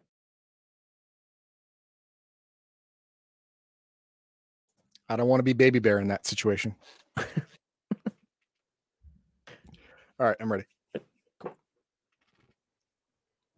All right, to finish up segment 2 today, our third topic, Heathen Dog is going to tell us about campaign ideas. And apparently, if you watched our last segment, you'll know that he says he's going to fix the game. Did the game need fixing? Who knows? But he's going to do it anyway. And I'm going to breeze through these. Look at that. Hashtag RPGate. Core values of playing tabletop games. Know them, love them, read them first. Donate to our charity. Click on the little smiley dude with the little squiggles around his head. Also known as a QR code. And everybody will be happier for it, including yourself. And of course, there is our schedule, YouTube in the red, Twitch in the purple, and links below. Of course, I have a duty and obligation to make sure Heathen Dog cannot get his point across. And he's good at it. Subscribe. There we go. All right, so what do we have? What kind of campaigns do you have? Right now, you can float around in space, you can live on a space station, but really, what can you do? Okay, here's the deal. You can take the book at face value as it is and create yourself a campaign that exists in a collapsing, ever more corrupted universe where the light is slowly going out, not only for the stars, but for the civilizations that live around them. And you can bring that existential dread into your characters' minds and hearts and giggle your way to oblivion as a game master. You can do that. That's fine. 100% fine. But the important thing about the background and about the explanation of the game is what is not said. Okay. That's important. Now, I started making distinctions like that in the general gameplay area, whereas something is not said can be important. Like, you spend 15 experience points, you get a additional background and an additional origin benefit. It doesn't say your origin benefit, and that's important. It's also important here because here it says the vast blackness of space is collapsing in a slow grind towards eternal nothingness. But is there something causing it? or is it natural? Now, if you want no hope, you say, oh, it's natural. Well, I can fight that. I can fight that with this game because you go to page 94 and we have creatures. These are void affected creatures. Why did the game turn yellow all of a sudden? Well, look, if you Very remember Morkborgy all of a sudden. the character creation webpage changed colors too. The book does it. These are creatures of the abyss. They are either from outside the universe or corrupted by energies from the void. What they are isn't important. What is important is that if they are corrupted by what is outside the universe, that means something is outside the universe, whether it be energy, whether it be some force that's pushing the universe together into a crunch, or maybe even some kind of godlike sentience. So these monsters are sucking up our dark energy that's supposed to expand our universe in order to come here through rifts. That's right, I said it. Okay. And now all of a sudden they're here. That is one possibility. Another possibility is that these creatures of the abyss are a side effect by the energies of the abyss outside the universe having an effect shrinking our universe into nothingness. Now, if something is doing this to our universe, it points to the possibility that it can be stopped. If it's not a natural process, that means someone is doing it and it can be stopped. Will you succeed? Probably not. But is it possible? Maybe so. And there we enter Cthulhu. That's exactly right. Maybe there is a godlike evil primordial sentience that's crushing our universe and we can't stop it. Well, there you go. There's it. But what if you can? What if the process can be reversed? Nowhere in the background says it cannot be stopped. It says it is happening. And on this path is the crunch of the universe. Going on this path. But does it say it's the only path? No, it doesn't. These creatures indicate there's some kind of energy or force from outside our universe affecting our universe. Maybe we can stop it. Maybe we can repair the holes in our universe so this void energy does not come in. And void points, which I spoke to during character generation, are a byproduct of absorbing this energy into your body, using it to cause effects. That means it's real, it's tangible. It can be affected. It can maybe even be fought. But scientists reject the idea, so nobody's trying. Well, yeah. Science does that. They like to prove things. I can get behind that. See, that's the idea of void points and cosmic mutations. These are tangible effects of energy that does not belong in our universe. If it can't exist in our universe, it had to have come from somewhere else. It had to have. And if that's true, that means outside of our universe is not an empty nothing. It is something. Something can be fought. Something can be conquered. Something it bleeds, we can kill defeated. it. Nothing cannot. So it's up to the game master. It's up to the game master how he wants to run the campaign. Everyone can start off where the universe is dying and hopeless, or you can start off saying, oh, some people say it's dying, scientists say it's not. Halfway through your campaign, science like, okay, well, we can prove the universe is shrinking and we're all getting screwed. If we can prove it, that means there's fact, there's physical evidence. That means it's real. That means it can be fought, maybe even reversed. Maybe. And the character's now goal is to reverse the death of the universe. Is it possible? I don't know. You're the game master. You decide if it's possible. It's definitely going to be a Herculean effort. It's definitely going to be a success or failure is going to be end of the campaign deal. But you don't have to have hopelessness. There is a light at the end of the tunnel. You have to survive long enough to reach the light. Is everyone going to? No. But it's possible. And that's how you fix the game. I take away the existential dread. You're going against what the game is written for. No, I am not. No, you kept it there. You no, in fact, you gave them this little trickle, this little modicum of hope. So now there is hope in the game. Just this little pinprick of light. Now it's up to them and the game master to decide if that little pinhole becomes bigger and bigger and bigger and there's some real hope there, or it just all goes away. Yeah, it all shrinks into nothingness because either it's not attainable or you didn't attain it. Look, that's entirely possible. You could just lose. Yeah. That's fine. I said before that I like this style of game where there is no hope, where it's just how long can I survive? But on top of that, everybody wants a little bit of hope, even if it's just the hope of hope, so to speak. Pie in the sky nonsense. Oh my God, it's a 1 in a billion chance. Still, it's there. Human beings will, if there's only a 1 in a billion chance, they'll hang on to that forever because it's all they have. It's either that or pull a bullet in your head. So they'll hang on to it. Mm-hmm.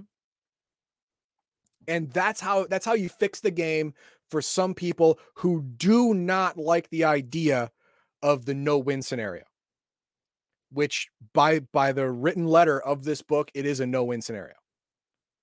But there's a way around it, not changing the book, but using what it doesn't say. And as the game master, it's your book. You can add letters and words and paragraphs all you want.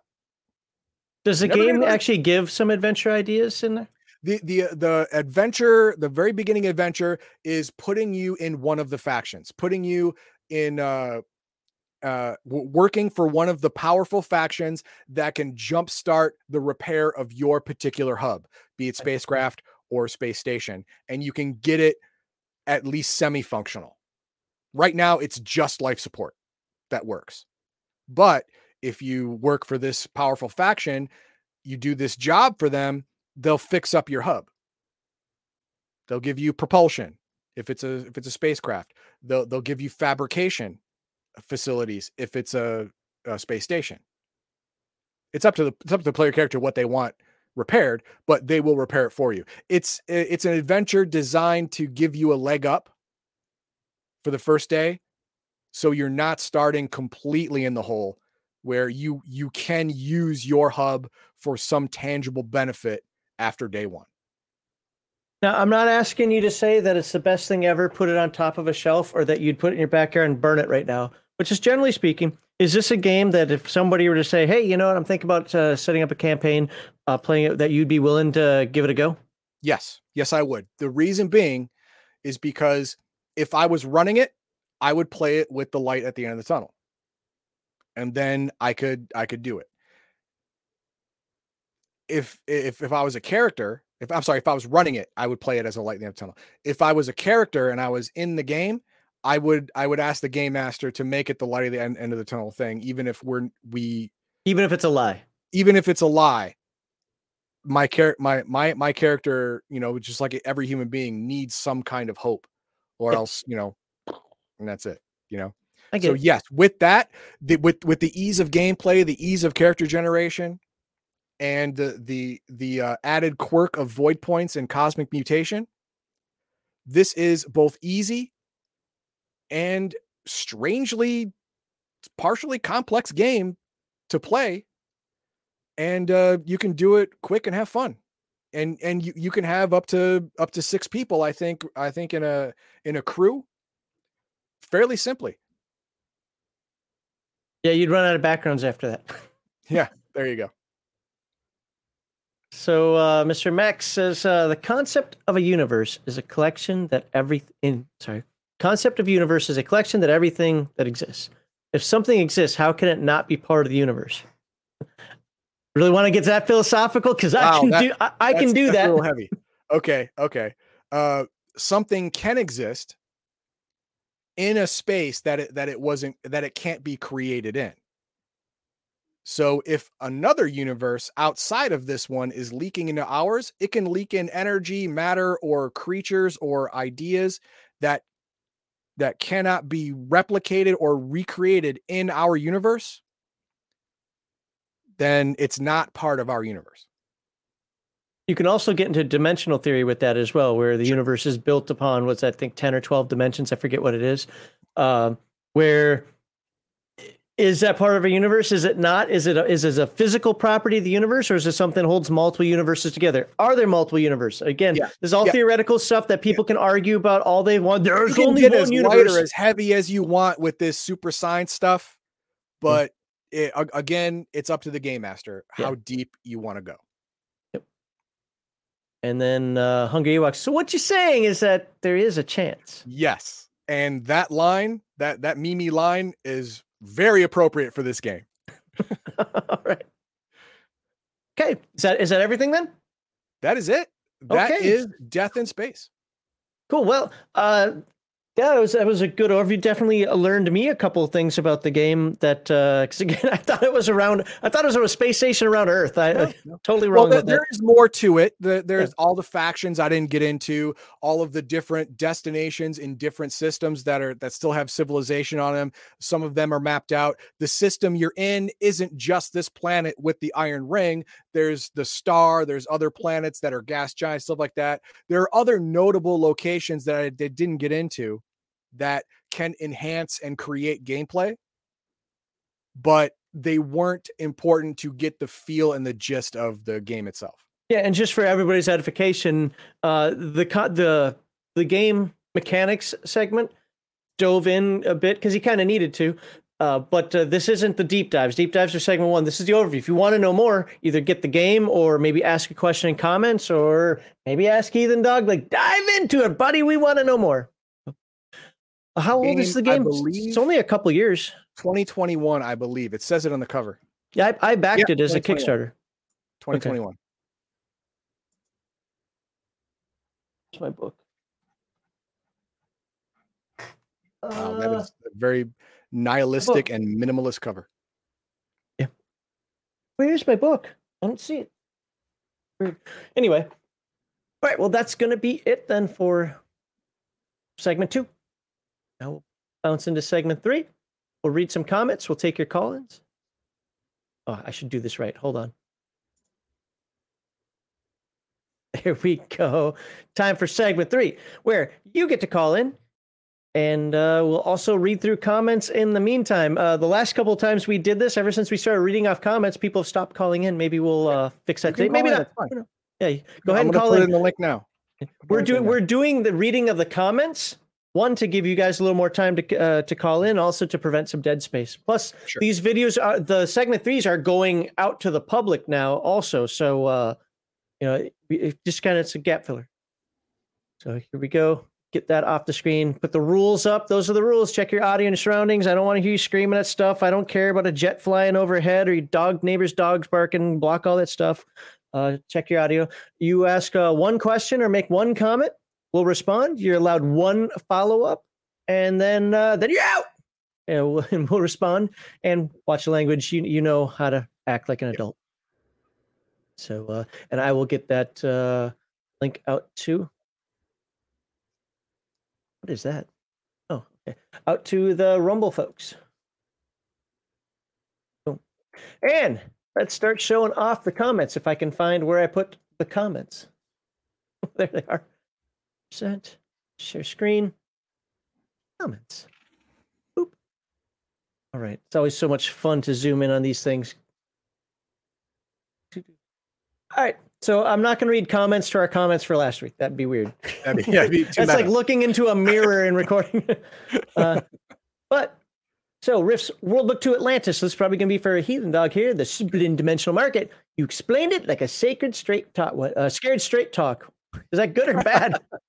Well, yeah. I mean, if you're a human being going to the dimensional market, you better mind your P's and Q's. Oh, good point. Because at any moment you can be just food or a slave or just plain old dead. That's a good point. I didn't realize what that was about, but yeah, that makes perfect sense. I mean, you had to do it that way too. Well, here's the other part of that is I think you're explaining to players and game masters at the same time that if you're just letting people just bebop around like they own the place and they're level 1, probably not doing it right. Yep. We got Mark Hawkman here. Oh, okay. Go ahead and bring him in. Add him in. Mark Hawkman, hello. What do you got? Hey, one thing that you guys were talking about early on with the Hyperborea stuff was the whole like chance to hit thing. The matrix, the combat matrix. For me, the simplest way I've ever seen a game do that, well, kind of use ascending numbers on both sides, but again, well, I mentioned it before, it's like the Space Empires games, is that, you have the attackers bonuses and the defenders bonuses. Yep. And then you just roll a percentile to see whether you hit. Okay. My only issue is it's easy to figure out. Like, Heathen Dog had a method. I have a method. We were just trying to present it the way the book says it, because that's what we were reading. I don't like that's probably the one thing I don't like the way the book presents, simply because either focus it all on the chart, the up and down and the across, or focus it all on that target number. Having some of it focused on the target number and then some of it focused on the die roll, it's not confusing in any way, shape, or form. It's needlessly complicated. Yeah. So that's my only point. Now, there's a consistency side of that, though. And I think Crafty pointed it out last week, and that's this. Or maybe you pointed it out last week, Eden Dog, which was every negative, no matter how it's presented, is a penalty. Doesn't matter if you add, subtract, whatever. That -2 means a penalty of 2. So at least there is a consistency in that regard. You just got to figure out where it's being applied. Yeah, that's the thing that I think a lot of people would get confused by. It's like, wait, which negative numbers are good and which ones are bad? That was really the only point I was trying to make on that one. So it wasn't that the book was done wrong or, oh my God, we got to figure out a new way of doing it. It's just like, I was looking for the consistency side of it. And where did I miss that? And ultimately, I didn't, unfortunately. So there's, as far as we were talking about it, and Heathen Dog, correct me if I'm wrong in this, but I think you were more book and I was more my own way, if I remember, but either way works. Yeah, I mean, it's definitely something where once you know which perspective you're supposed to be looking at it from, it makes sense. It's just, Yeah. For me, it goes back to THACO. I was just treating it like THACO because I know it so well but so when I'm looking at this all here, it's like, okay, that's plus, that's a minus. I know this goes to die. I know this goes to that. So I didn't need the game rules to tell me what to do, but I'm trying to express it. And like I said, probably did it as clear as mud. I'm trying to express it in a way where the book is pointing it out. And so not what my own brain is saying. I like to do that after I do what the book is saying, but that was a little bit more difficult there. So anyway. Thank you, Mark Hockman. All right. Have a good day. You too. All right. Next comment here, by the way, folks, the link is out there. All you have to do is click on that. You can pop on in and talk to us. Let's see. Onion Scribe said, never got to do an Atlantis-based campaign. Running a game where you could get kidnapped and sold while going shopping is such an interesting possibility. See, that's a guy who gets it. He gets it. Yeah. He gets it. Oh. It's going to do this to me again? Really? Okay. Clicky. There. Jeepers creepers. That's not about this. I'll read that later. See, I ran a Shadowrun campaign set in West Africa. Okay. Where the typical poor people were referred to as rice bags because that's what their life was worth. A burlap bag of rice. Nice. I don't know what that has to do with the splint dimensional market, but that's kind of funny. Probably that life is cheap. It is cheap, yes. Or rice is horribly expensive. It depends on your perspective. Yeah, fair, yeah. Owen Perry says, shop till you drop. Or shop and then drop. It could be either way. Ooh, Doug Perry. This has got to read more on it. Here we go. Always loved when the players said they wanted to go at the Atlantean market. It was always fun to watch them get there, only to find out they could easily end up getting sold on the market or even served on the menu. Again, this is another game master who seems to get it. Gets it. 648. Oh, I love it. Timestamp. I don't know what timestamp goes to, but I like the fact that I can reference and thank you for that. Yes, it has a standard warning Kevin placed in all of his Rift books, plus a couple other notes about how gruesome biowizardry is. Yes. I have never, and this goes back to me being a kid reading AD&D and so forth. I've never liked, supported, or appreciated any of those things. So remember in the 90s, it used to be like, magic is bad, people. Don't do it. You don't go kill yourself. If you need to be told that, you need to be doing other things than playing a role-playing game anyway. Need some professional help.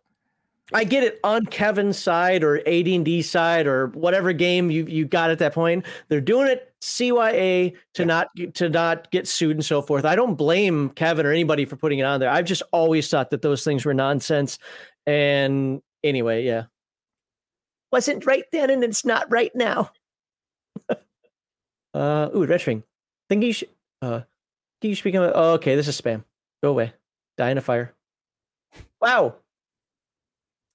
Okay, this is on an old one from ours, and holy crap, dude. It's a Schloey book. I know. I will read this. Who wrote this? PGI Films. I will read this. I'm just not going to do it on screen stream here. Talk about the 2E spot. What was this episode? PDF versus physical. Is AD&D 2E bad? I don't remember what we talked about in this one. Well, he's got timestamps everywhere, so you're good to go. There you go. Not going to do comments to comments. Super fun story. Tattoo magic with some awesome stuff. I've never liked that concept in any game. Not even books that I like, the Deathgate cycle. I've never liked tattoo magic in any game. What are your thoughts? Isn't that part of Ninjas and Super Spies? Tattoo magic? The chi magic or whatever, isn't that part in there? Well, there's chi magic in Ninja and Super Spies, yes. But not straight tattoo. Okay. There's elixirs and items and stuff, but I don't recall any specific tattoo magic. But there could be. I've never liked it. I've always thought it was a dumb concept, no matter what game or book or novel series. Again, it's personal preference. You know. I get it. So here's one: the Mechanoids versus the Four Horsemen. That's a tough one. That is a tough one. Ooh, individually, I'd say the Mechanoids would win, but they wouldn't want to fight because the Four Horsemen aren't human. I mean, some of them aren't even humanoid. But once they merge together, there is no winning. There is no winning against that. Well, Hawkman, I'm just not going to read comments about comments that we were talking about. You see what I'm saying? Like I'm not going to do another. This was our last week's comment section. That'd be weird. That's like I said, it's like looking into a mirror with the mirror behind you, and you got that infinity thing going on. I'm not going to go down the rabbit hole, but I will definitely read it later. Rob Necronomicon, good to see him back. I don't know if he wasn't watching our videos for a while or if something's wrong, but good to see him posting here again. By the way, he does a lot of artwork, if I remember correctly, or is it writing? It's either artwork or writing for Grimm. Sweet. So very informative as always. Hyperborea is at the cutting edge of the OSE movement. The OSE or OSR movement?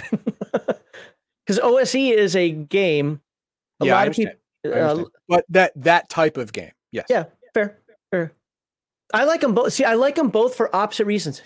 OSE, with the exception of the pronoun thing, but they're Brits, is how you want to put together a technical manual in minimalist script. Literally just say, when you do this, this happens. Okay. What I like about Hyperborea is it adds the feel to the game inside that. And that can a lot of times ruin it. I mean, let's be honest. We've said it a few times about Palladium. He gets a little, things start getting disjointed where they should be. But Hyperborea is the epitome of that example of how to have the flair of the game by using words like betwixt and treble and what was the word we looked at? Shoon? what was the word I looked up? Oh yeah, not petrification. Yeah, I forget. Petrifaction. Whatever the hell the word was. Petrifaction. No, petrifaction. That's it. The act of being petrified. Petrifaction. That right there is how you put the lore or the feel, the tone. There we go. The tone of the setting in with the game rules. Hyperborea does it perfectly, and I do like tone. So that is a perfect way of doing it. So. These videos are gold, dude. Oh, well, thank you, Coco, who's watching right now. Coco Shuko. Thank you. Appreciate that. Splugorth. Awesome review on this. Can't wait to see more about Atlantis. Well, you're not going to unless you request more. Is that a request? That should be a request, but it's not worded correctly. And as we learned from Death in Space, it's all in the words, baby. You didn't put it in the form of a question. It's what you say and what you don't say. It's all important. This would be for you later on. Something about Nima and the Coalition. Point blank, this is one of the funnest games, in my opinion. I got hip to it in second edition, but third edition is still solid. Yeah, same here. So it was believe it or not, it was one of Rick's people, Elgarians. Yeah. Well, I was talking with him a couple years ago, and he's like, you really got to check out Astonishing Swordsman Sorcerer Hyperborea. I said, that's the dumbest name I've ever heard for a game. Yes. And then I looked into it and said, holy crap, I like this better than D&D. other than the setting. But what's weird is I didn't pick up on the setting thing at first. Like, I just was looking through the classes and the rules, like, this is great. Love it. Then you were like, freaking Saturn? What? Yeah, floating on Saturn. I'll just ignore that part. I don't know what wrong is about. Oh, wrong is, that, never mind. We won't go into that. And Prometheus, are we done? Oh, Splugorth. Oh, you responded to this one, so I won't, I'll just, here. Anybody else? Last call for alcohol as we get through these ones that he's already responded to. If you guys want to call in, put the link out there again. Good. You responded to a lot of the Splinkrith. I said that right? Wrong. Did nothing wrong. Yeah, it's just, I didn't bother responding to that comment. It's on its own funny. Okay. Splugorth, tasty. Tastes like calamari. Yeah, calamari. The Splug, Squirrel Hermit. All right. Now getting to the older ones again. I think that's it. All right. Yep.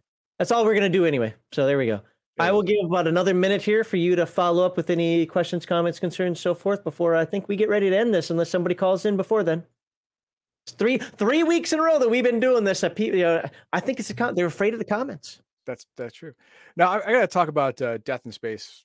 Something else. It is so simple that you can teach anyone to play it in 15 minutes and start playing, but it is not a one-shot type game. It is a campaign type game because you can't do anything significant in 1, 2, even 3 game sessions. I mean, the first game session, only thing you do is turn the lights on in your hub. That's it. And then everything else is just a slog. It is tooth and nail, claw your way from broke to getting by. And that is not, 1, 2, 3 game sessions. That is a campaign. So it is one of those games that is very dichotomous. Usually the more complicated games are ones made for long campaigns, and the simple games are made for one shots and small, 1, 2, 3 shot deals.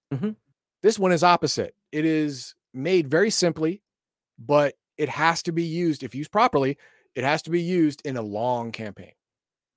Starship Warden. If Crafty said it in chat, but I agree with him. I've got it up there. It's a big, thick book. If Starship Warden is a perfect example of a game that I think that Death in Space would be amazing for. And what's cool about what Heathen Dog just said is I agree with him. Usually when a game is rules light, especially when it gets too rules light, it's like, I don't want to play this game forever. Like, I don't care how good your story is or whatever's going on. The mechanics are boring. Like, there's nothing interesting. Yes, I need mechanics in the games. I'm not trying to do improv. I can do improv on my own by talking with Heathen Dog right now. I do want some mechanics to the game. Dice pool or whatever. And when I first looked at the rules of this game, I was like, just a D20 and no skills? Ooh, I don't know. So I was actually really excited when he was covering it because I've been pushed away from this game for a few reasons that I won't get into here. But after him talking about it, I have a much more open mind about the system itself. The setting is something that I dig already.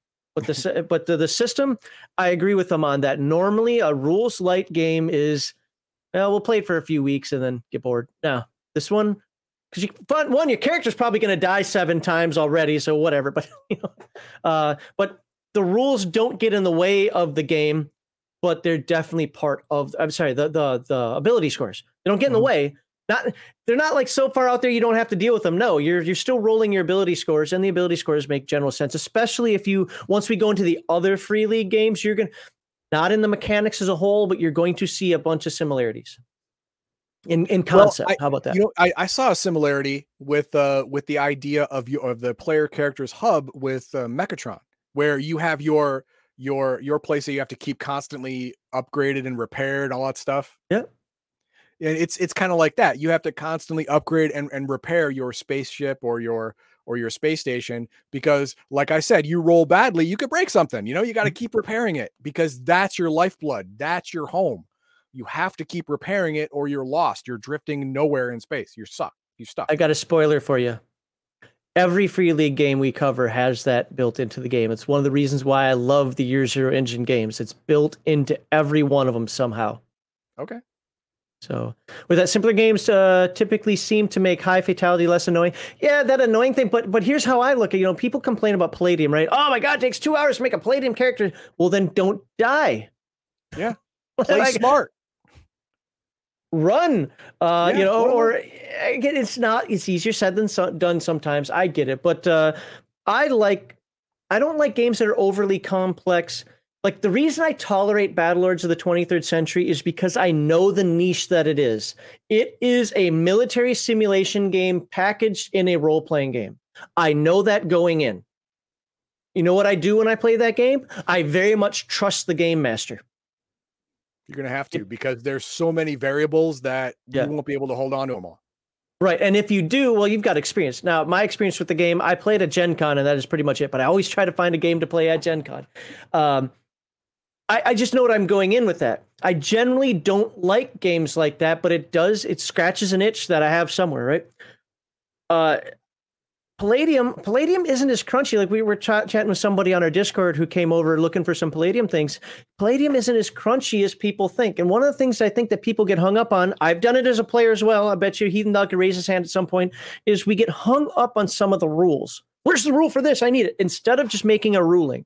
And it could be because, like I was saying before in the Hyperborea thing, players will whine about anything. Where's that short range? I wanted it right at that 60 foot. Well, could have wanted it there, but you didn't say that, and I wouldn't give that to you. Yeah. The best you can do is short, medium, long gauging, and that's it. Right. Sorry.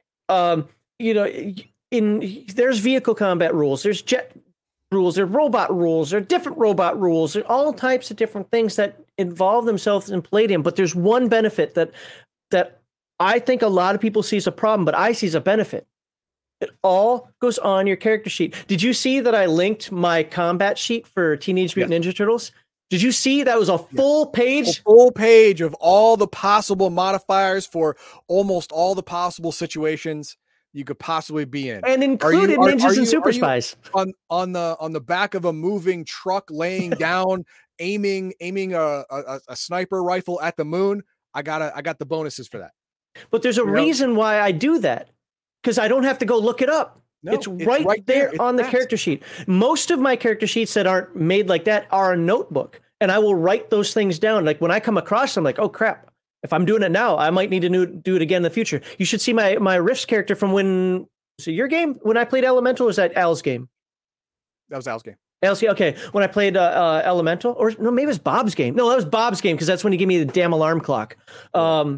Yeah, right. But I have a notebook full of things, basic character information here, the typical stuff you'd find, ammo, blah, blah, blah, cybernetics, and then a bunch of pages after that of like what my bonuses and modifiers would be in certain situations. And I do that intentionally. So I think that should be on a character sheet. I have zero problems with that, because now I'm ready to go and I don't have to look it up. But I think people get hung up on looking up and getting exact rules too often in a game like Palladium, which is meant to be more cinematic than a game like Pathfinder. Right. You can the game master can wing it and then sort it all out after the game. And then everyone will know when it comes up again, it'll be right. I don't know if he knows. He doesn't know. Or if he doesn't. So that's one hell of a troll. Elemental ISO. Anyway, that's going to end the stream now, because I hate everybody now because of that one.